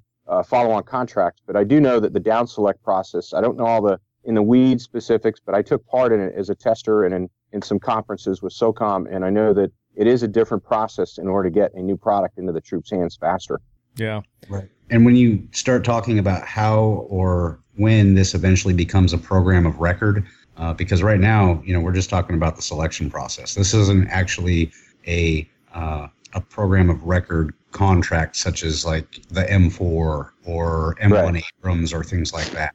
So once it goes into that long-standing, congressionally approved, budgeted platform that they decide on, as John was saying, it can definitely turn into different layers that fall under that program. So when we talked about all the different pistol platforms that are in the military across all the different branches, the SIGs and the Glocks and the Berettas and things like that, down the road, as the Berettas are not going away anytime soon, there will be phases in and phases out and different additions to contracting. As you see right now, just because the Army has something doesn't mean everyone in the Army has that. Just because someone in the Marines has an M9 doesn't mean the MEU or MARSOC is carrying something else. They make those selections based on their requirements. Exactly. Well, I think a major turning point will occur in terms of seeing who else adopts it, and also how far the Army goes, because is later this year. Actually, we're just about to enter into that fiscal quarter, but supposedly the next step was the Army is going to give it a limited issue of the XM17 to some line units. And I know there's an infantry unit, I believe, that was specified. And they're going to do what's called initial operational testing.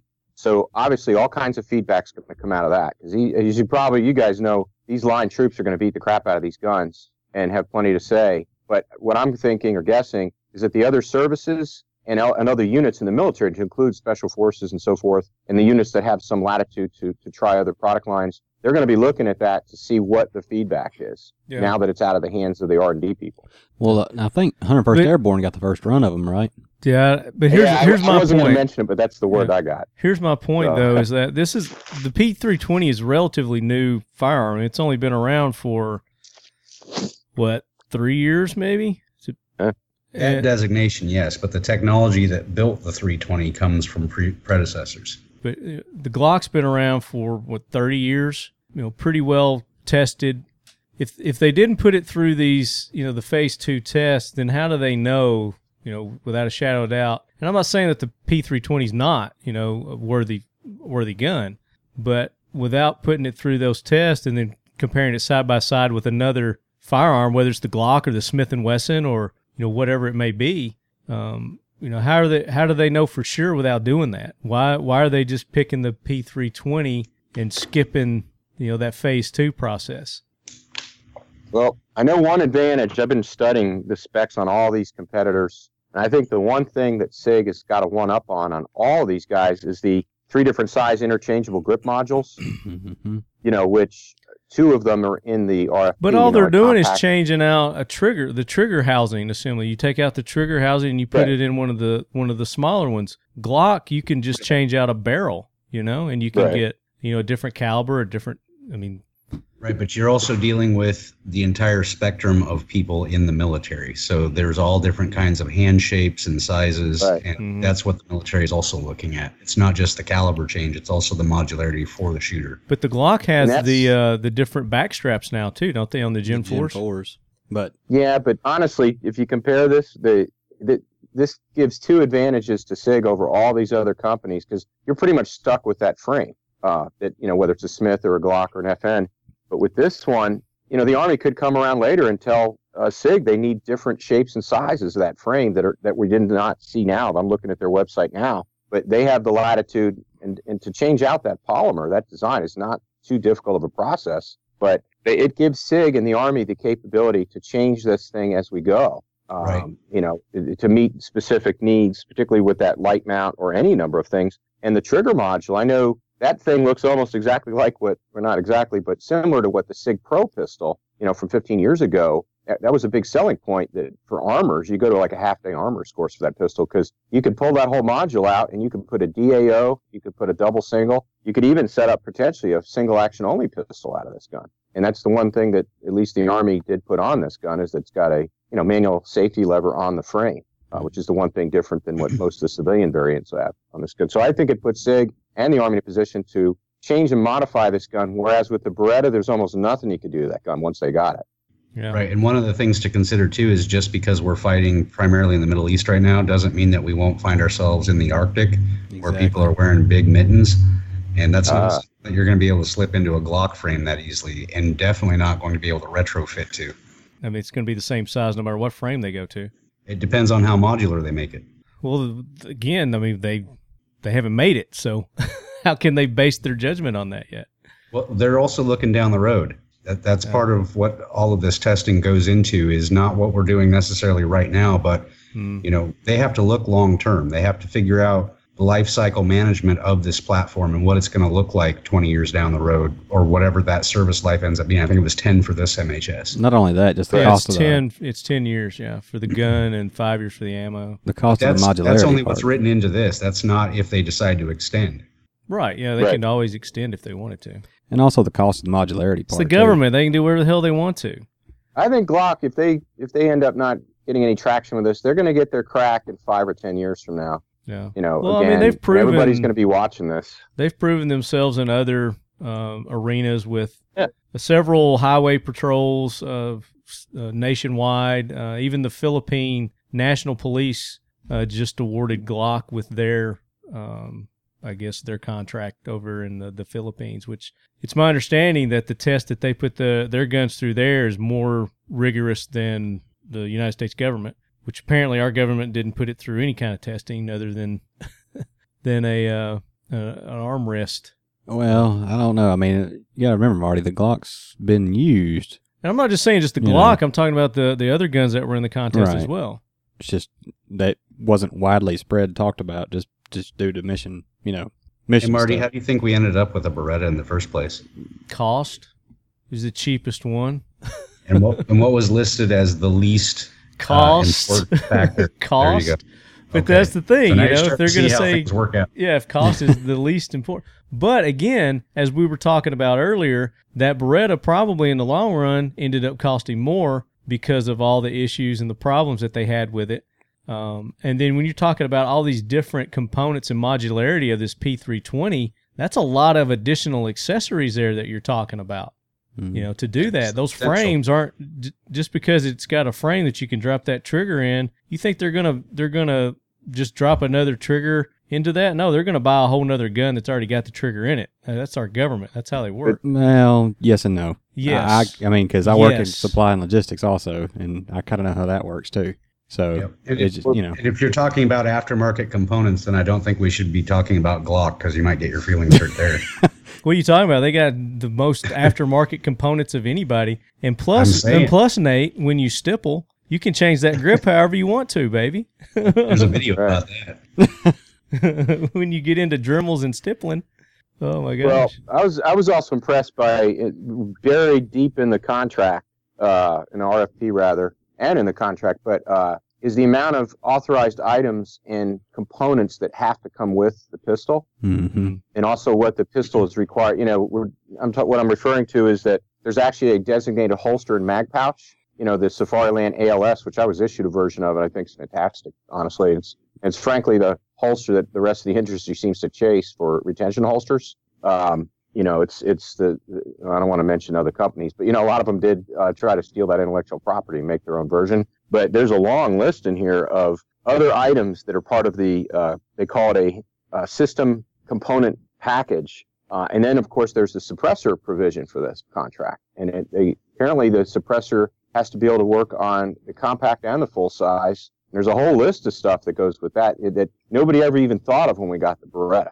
They thought ahead on this one. They looked at what the military was asking for, and looking down this list, I can see almost everything that they're going to want is actually going to be what's called an AAI, or additional authorized item, like when you get issued the gun, whether it's a cleaning kit or more magazines or what have you. It's all listed here, and they even have grip inserts for the ransom rest, so people can actually put these things on a rest and check the sights and zero the sights. I think there's a required podcast that they have to listen to with that also. I think Talking Lead. Talking Lead, I think. It's in there. It was written in there somewhere, yeah. But you know what, though? I mean, and a good point like you brought up earlier is also, like, look at the M4s for modularity, as you was talking about. Watching the transition, like us in 2004 and 5, being a scout unit attached to 3rd Infantry Division, it was kind of one of those things. We had all the good gear, the IR lasers, all the NVGs, all that type of stuff. Back then it was like the PAC-2s. I know that's like ancient Stone Age now. But, we had all that stuff. And when other units would see us, man, y'all got all that cool stuff and everything like that, there's the modularity you're talking about. It's all based on mission needs and capabilities and what you're going to be doing in the field. And that type of modularity, looking ahead is something they learned from, I think, in previous battles and combat. So I think something that John touched on right there with the AAI, the additional authorized items, when they've gone through and they've put together an RFP package like they did with that much forward thought, there's also a lot of things behind the scenes that most people don't even know about, such as the writing of the field manuals and the technical manuals.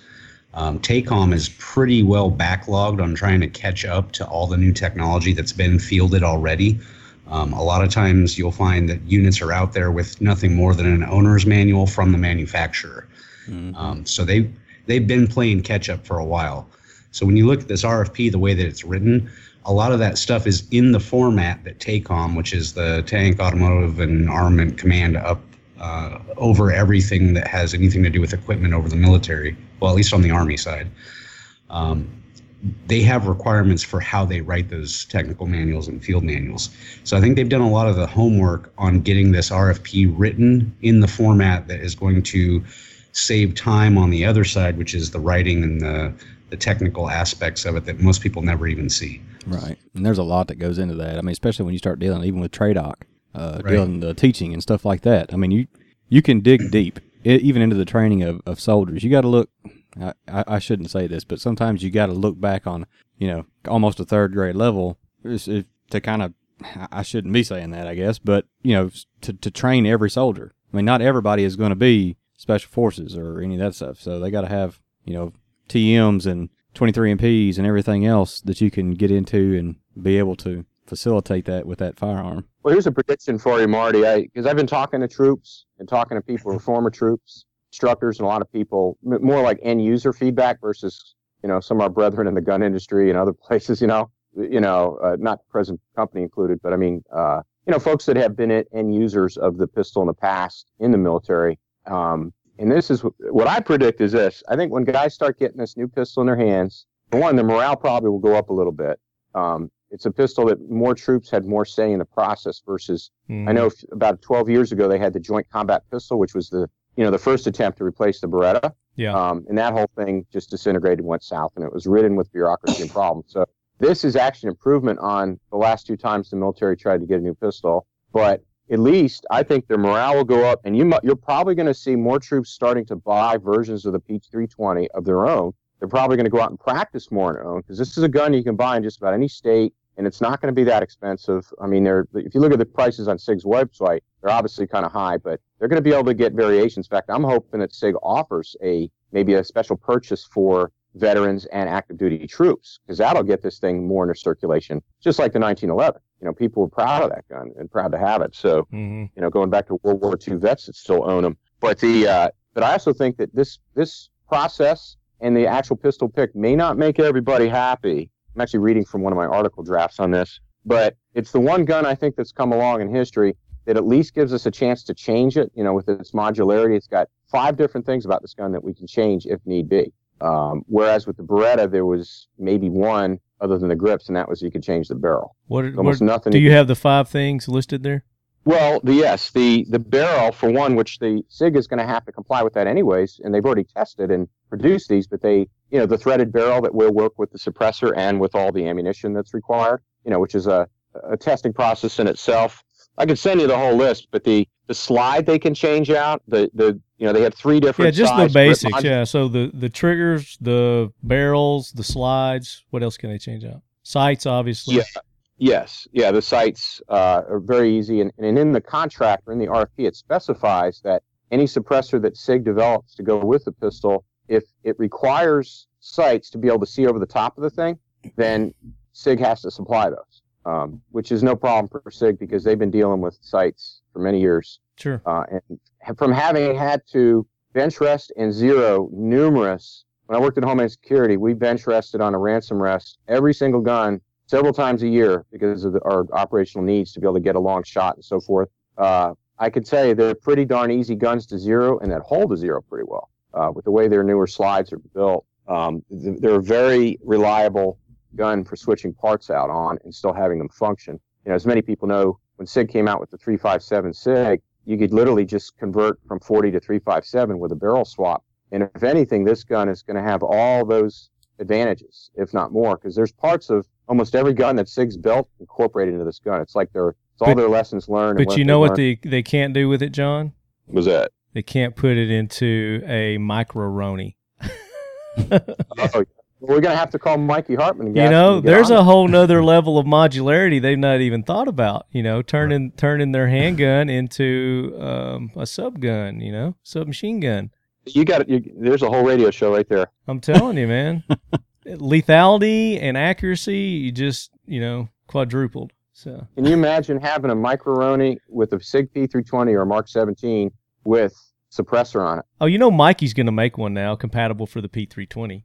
If they do that, I will be getting one for sure. He's going to. He has to.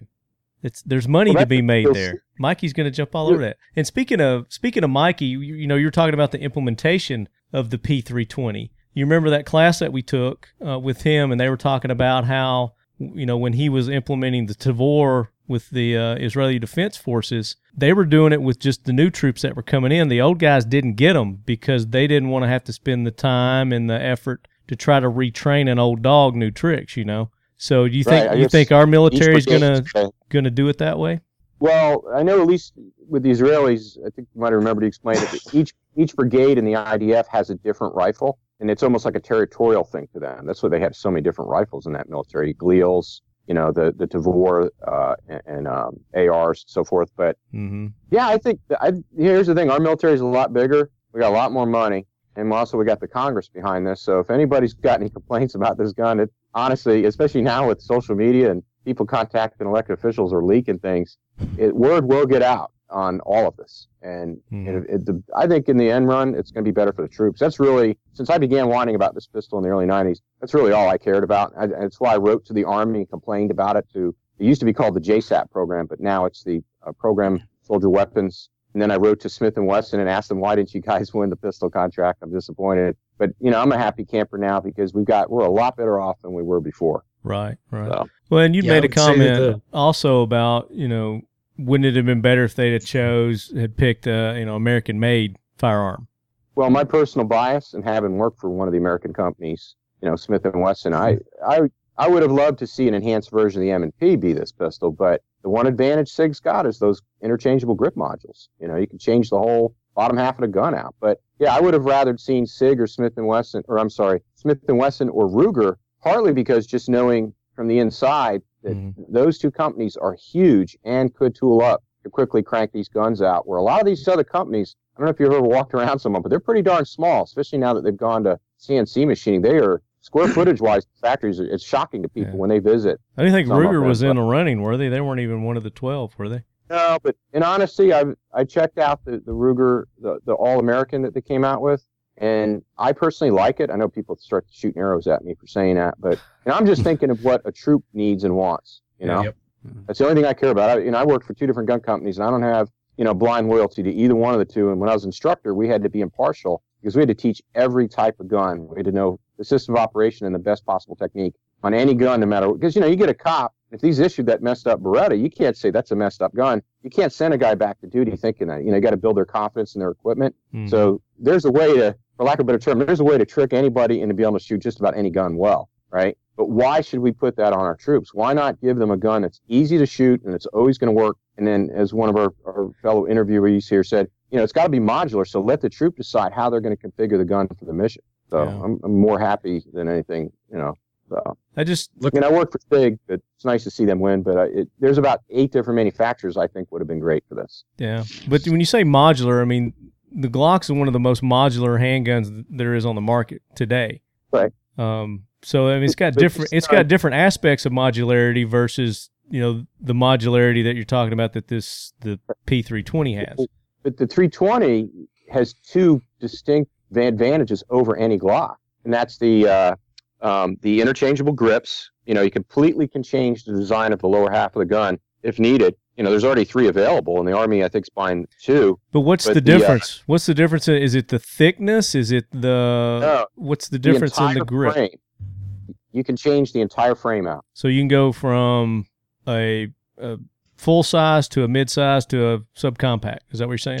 Yeah, and the difference is the length of the actual dust cover on the, SIG calls it an interchangeable grip module, but the dust covers on the large, medium, and small are all different lengths, and the grips are different length as well. You can still use the full-size mags in the compact or small grip module, but there's a little extender like you see in a lot of guns. So when they issue this, I'm sorry to interrupt you, but when they issue this P320, is everybody going to get all of those components? Each person? Yeah, most of the troops are going to get the full-size grip. They're going to have the ability to switch to the smaller grip if they need it, right? Then SIG is going to issue a certain smaller quantity, I think it's 7,000 or 8,000, of just the compact, which is the shorter slide, the shorter barrel, and the smaller grip module. But again, you can... By themselves, or they're just issuing the full size with that modular piece? Now, the way I read it is that the full size, they'll have the ability to modularly change some of these components out, and with or without a suppressor. And then there's going to be the separate compact, of which there's only about 7,000 going to be issued, and maybe more, who knows, for like CID and counterintelligence and so forth.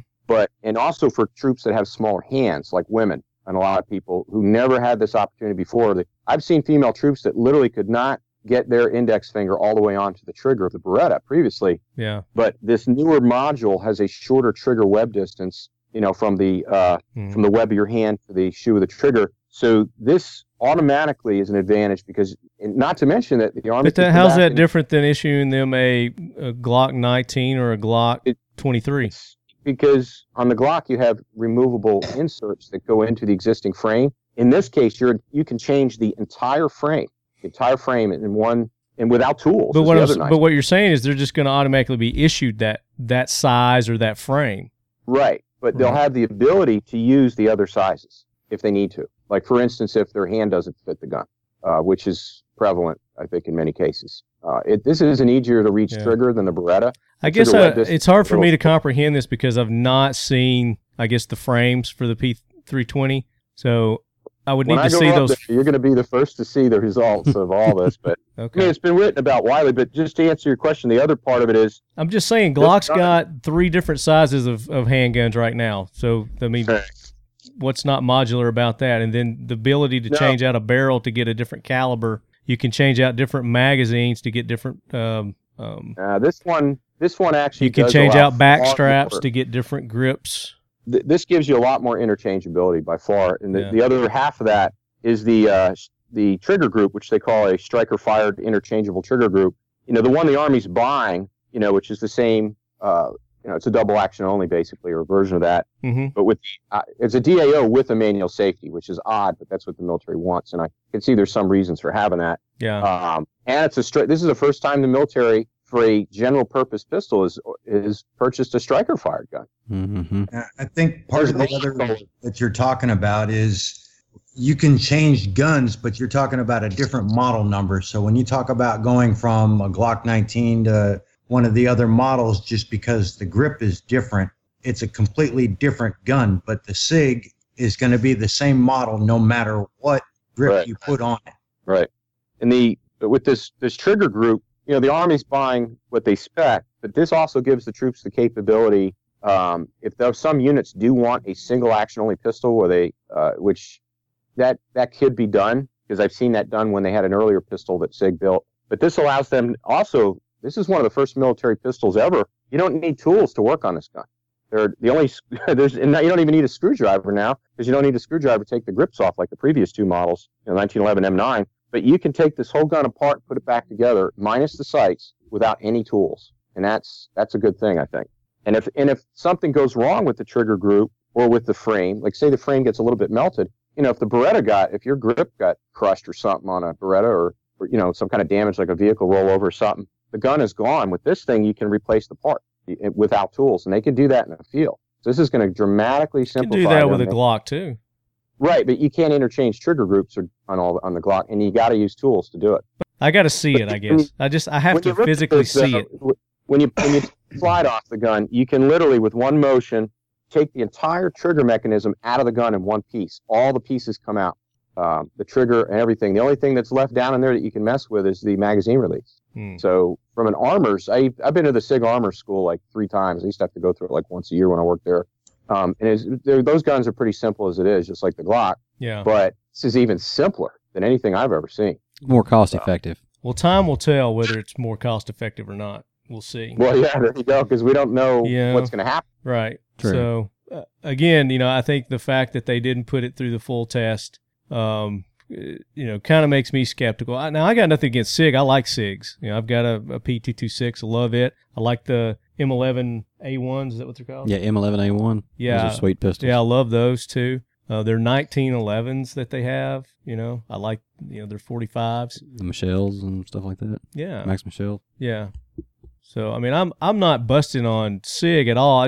I want to make sure that our troops are getting, a reliable, good gun. Something that's going to be battle tested, battle worn, hold up, when their life depends on it, when our lives depend on it.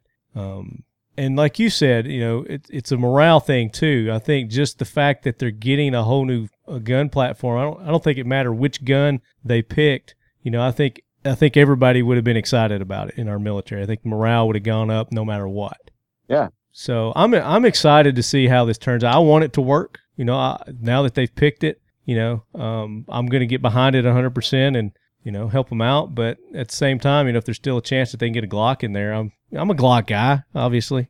Well, let me put it another way. All right. Let me put it another way. I worked there for 3 years, and I made it a point to issue myself one of every SIG that SIG made at the time, in every caliber and every type. And I also had to teach right hand and left hand. But during the 3 years, I went through every different model and variation of every model that SIG had, every caliber. It's about 30 guns. And I would holster up, and like for a week at a time or 2 weeks, I would teach with and use those. And I personally feel this P320 military variant, I would pick that over anything that I taught with. And I've got some favorites, and I got my favorite calibers and stuff, but I actually like this gun for a number of reasons better, especially not just in general for like concealed carry or for cops, but especially for military purposes, having been a former troop. Yeah. And it does something. Well, I know how thorough and meticulous you are, and if you say it's a good gun, then I obviously would take your word for it. But I still gotta get some hands on with it, with this modularity. I'm not sold on the modularity benefit. Other than the trigger, I can see the benefit of the trigger. All one piece, pop it out, pop it in. But as far as the grips that you're talking about, the different frames, I'm not seeing that yet. So I gotta get sold on that part. Hey, John, I'm sorry. I haven't had a 320 in my hands. I've only seen the pictures of them. Does that come with a manual safety, external safety? The military version does, yes. Okay, and I think that's also going to be a major player with how I understand the military's safety program. That I'm not in love with an external manual safety personally, but I know the military, that's where they lean most of the time, and that's what I saw with a lot of the Glocks that were fielded overseas. That the military, specifically the Army, big Army, generally frowned on pistols that did not have an external manual safety. Yeah, they believe in that safety for sure. Here's your external safety right here. Here's the good news. If you look works in Hollywood. It does. But if you look at the safety on the model, the tan ones that the Army tested, it's a good ergonomic design. It fits very close to the gun and is snag free. And it's really, for all practical purposes, it's out of the way. I know that for a fact that a lot of troops, because it's basically a DAO type action, they're not even they'll probably have the safety down all the time. A lot of units will. They're not going to, because that, as you guys know, that's a training issue right there. Is just like with a 1911 or a Browning high power, is knowing when you draw that thing from the holster at one point, you got to, actuate the safety. So that's a training issue there that could screw people up. But I think a lot of units are going to just keep that safety lever down, a lot of soft units and so forth. It's not even an issue. I can see why, and I know of certain situations that you would want a safety, maybe. I'm thinking about the part of the military that runs around in PT belts. Yes. That's exactly it right there, the PT belt mentality. Right. So I'm thinking of all the thousands and thousands of aftermarket accessories that there are for a Glock. I've never seen What do we talk about? We're keeping that on the DL because we're going to go into manufacturing on that one as soon as we get the patents. Did you patent that yet? Did you go ahead and trademark that for us? And I've been so busy. Okay. I'll edit that out. All right. So Marty, the other part that you were talking about, you mentioned how long it's going to take for this pistol to get implemented into, and it's not going to be a 1-for-1 swap with all the M9s. Think about the M16A2. There are still units that are using the M16A2.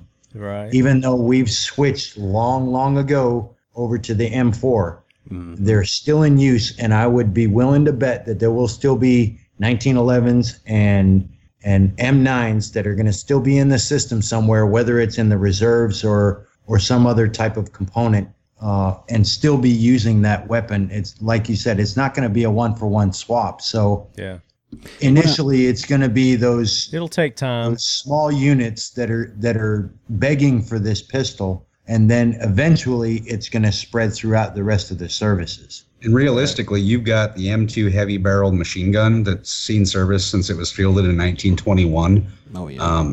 to the point where we pulled it off of aircraft in the 50s and turned them into ground-mounted versions. We're still running around with the 1911 45 pistols. So, or because we variants of have those. the best armorers in the world. Well, I mean, we're talking 100-year-old designs, 150-year-old designs that are still working, in service. Yeah. So, yeah, I mean, as far as programs go, I don't see this being an overnight change, and I don't see it being to scale right out the gate. Mm-mm. It took a while to get the non-headspace and time and M2s out. Finally.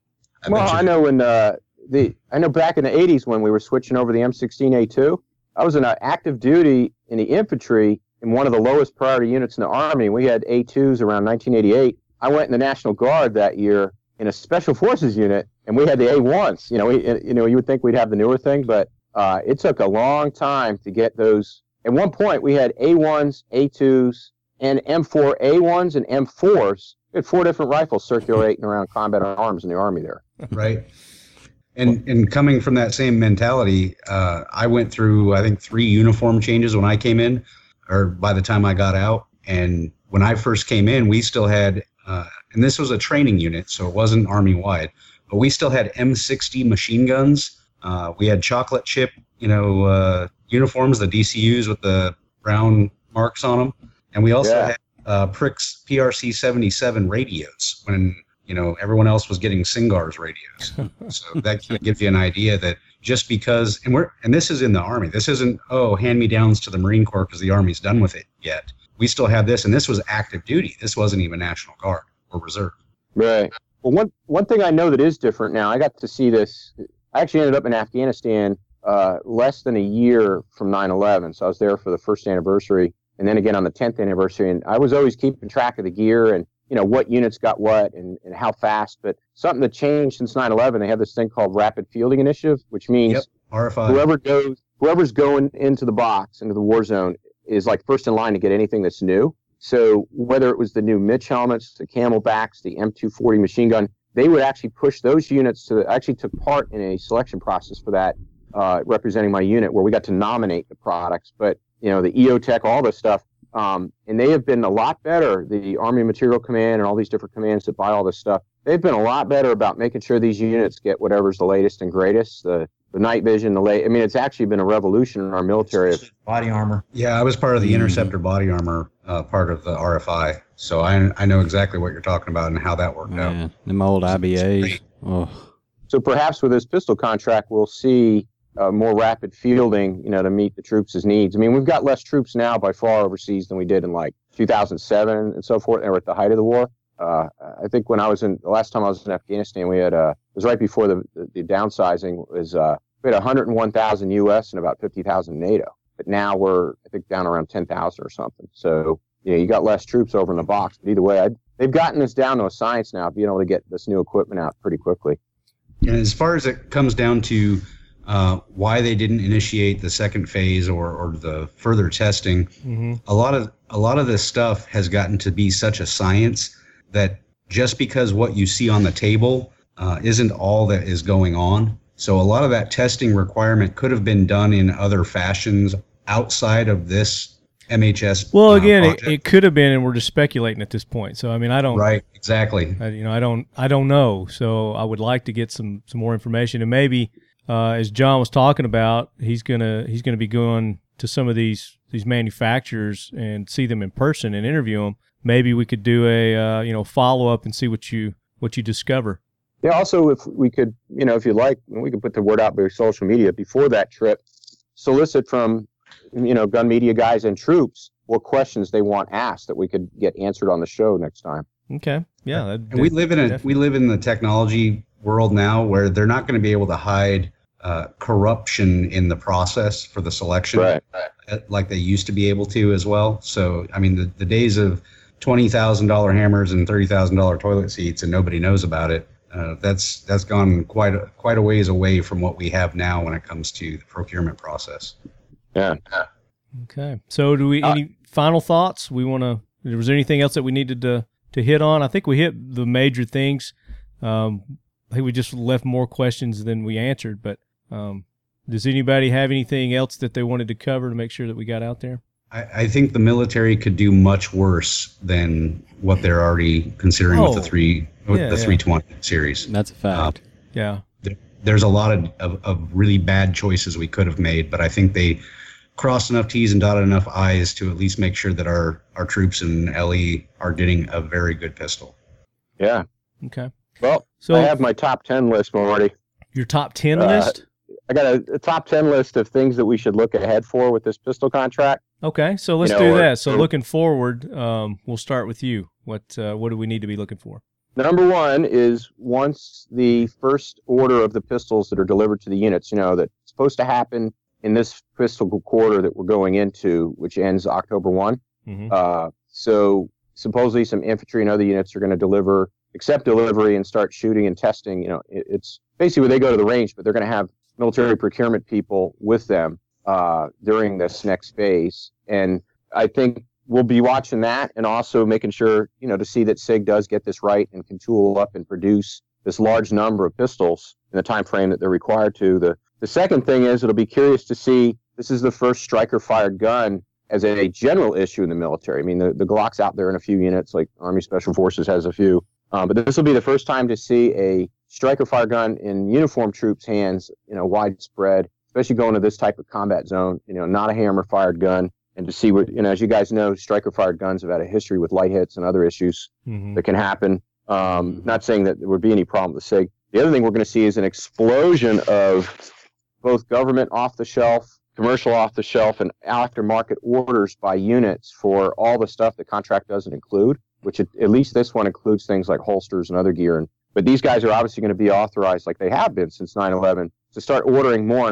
So there's going to be a lot of business for companies to equip these 580,000 or 280,000 pistols as well as the Army buying more of what they need. We're also going to see feedback from the troops on the gun, and I've already got my people planted out there that I'm asking to tell me the truth. We may see some changes with the gun, whether the Army decrees it and tells SIG, or SIG may come up with some improvements. Also, a big one is the suppressors and how that's going to roll out and who's going to get them and how those work. And how SIG does with that, because that's a newer part of their product lines. You're going to see other services maybe ordering it, and also other, the big thing that SIG and others benefit from, and Glock does especially, is foreign military sales.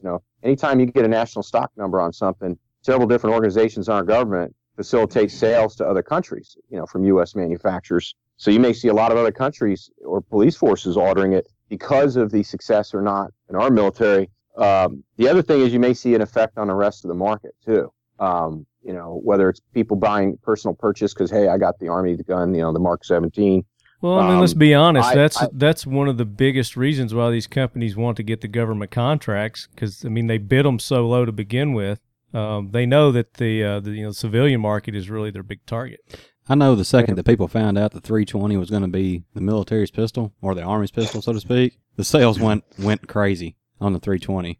And look at if you look at SIG's website, they've got all these other versions now for competition and with all kinds of stuff on it. Which I would love to get my hands on to try, by the way.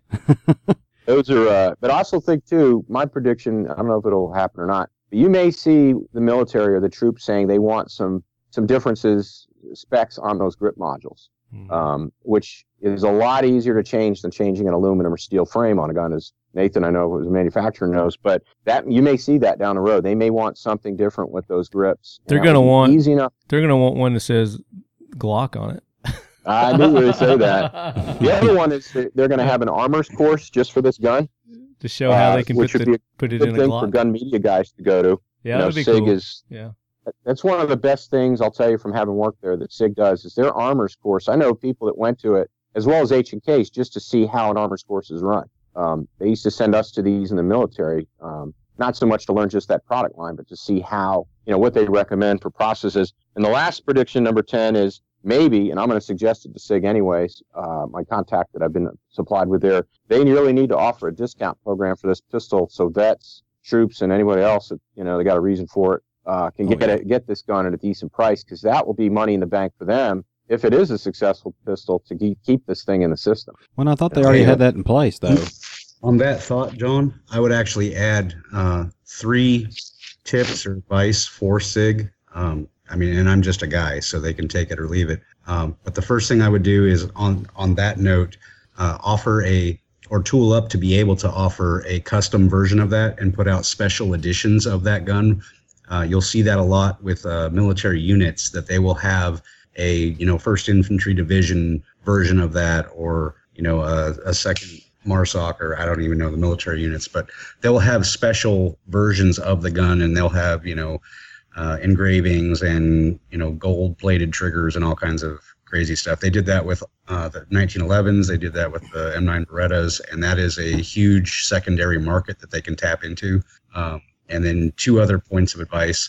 One would be to ramp up their factory certification armors courses that you were talking about, because on the other side of the house, not just DoD, but you have Department of State contracts that require that for their armors that go over on WPS and DAV contracts, to where they have to have factory certifications for those.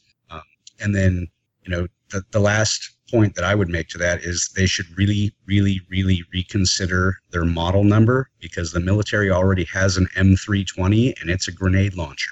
So that's going to be a point of confusion for the military, because if you don't keep it simple for them out the gate, then things get crazy later on. What's going to be the M17?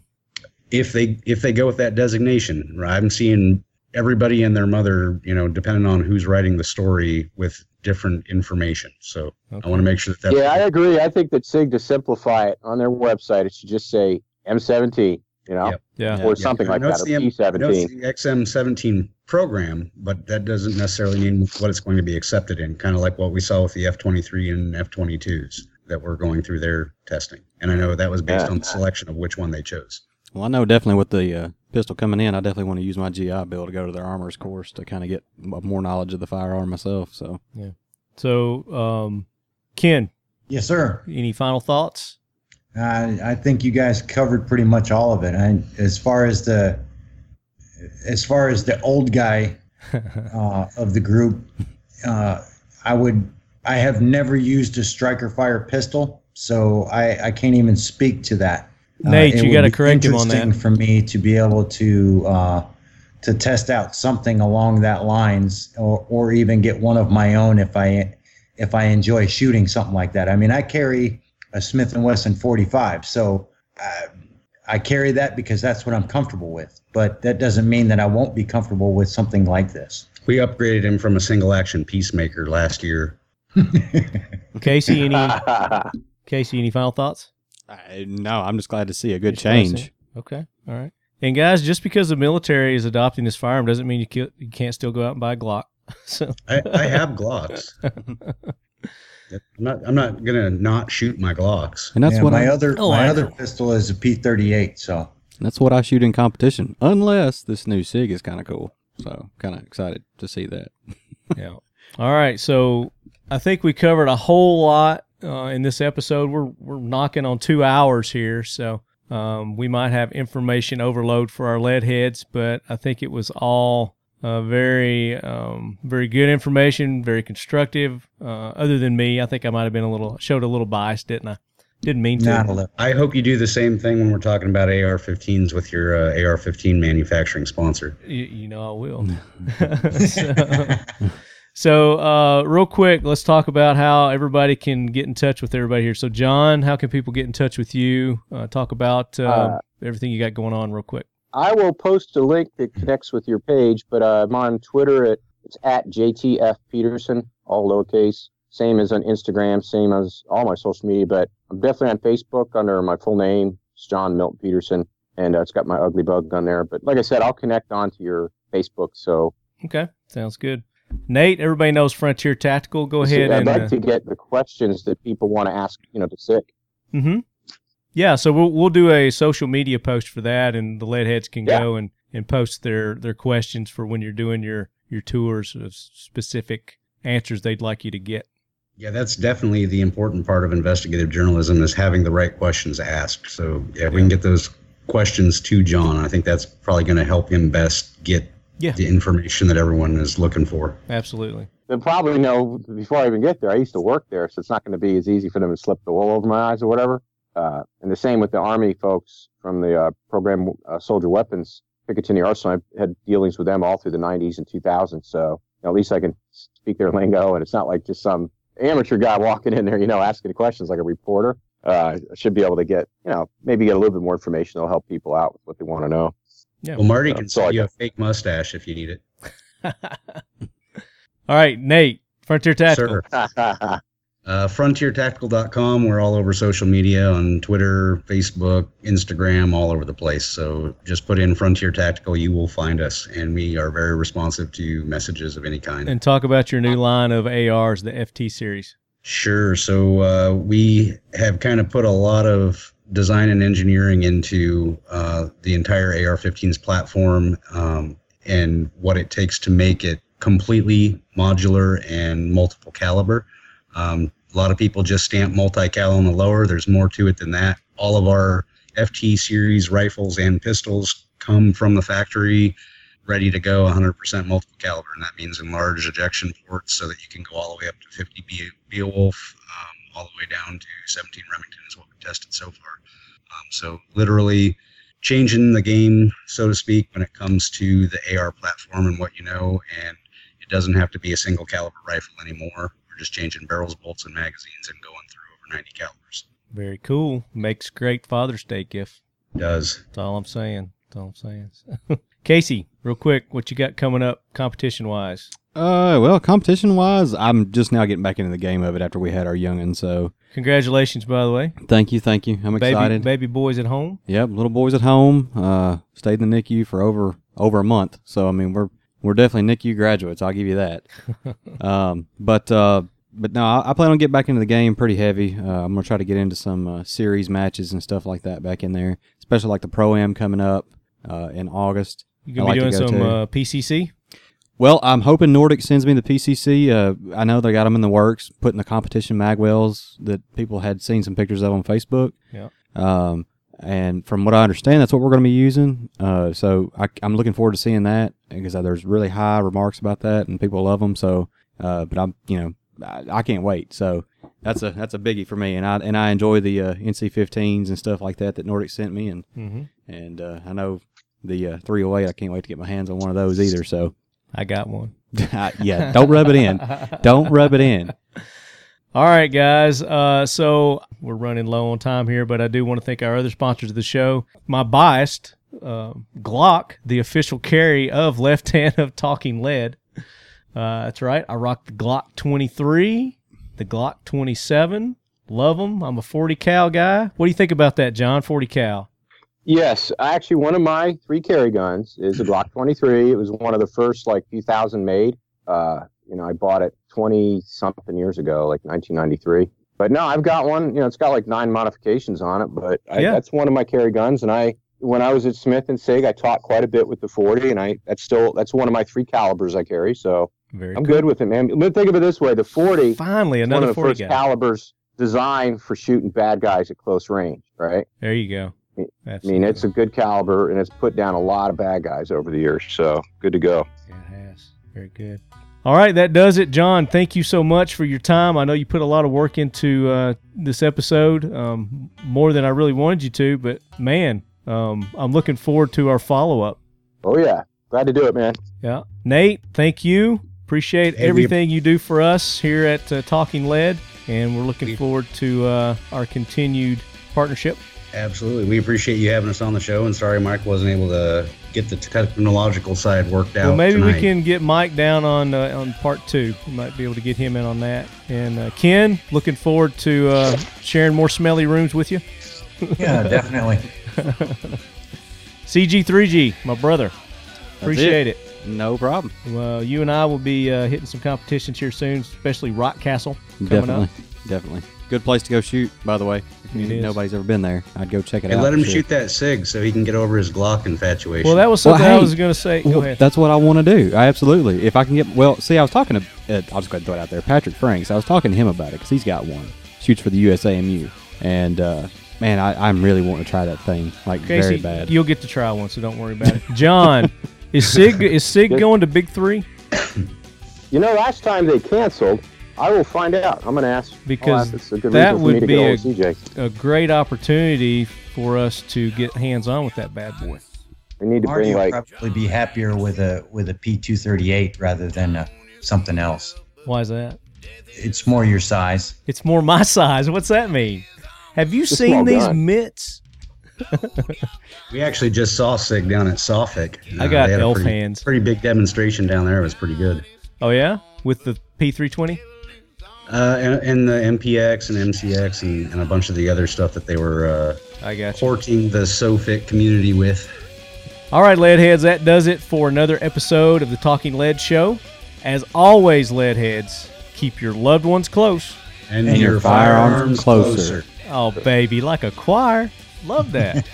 That was perfect.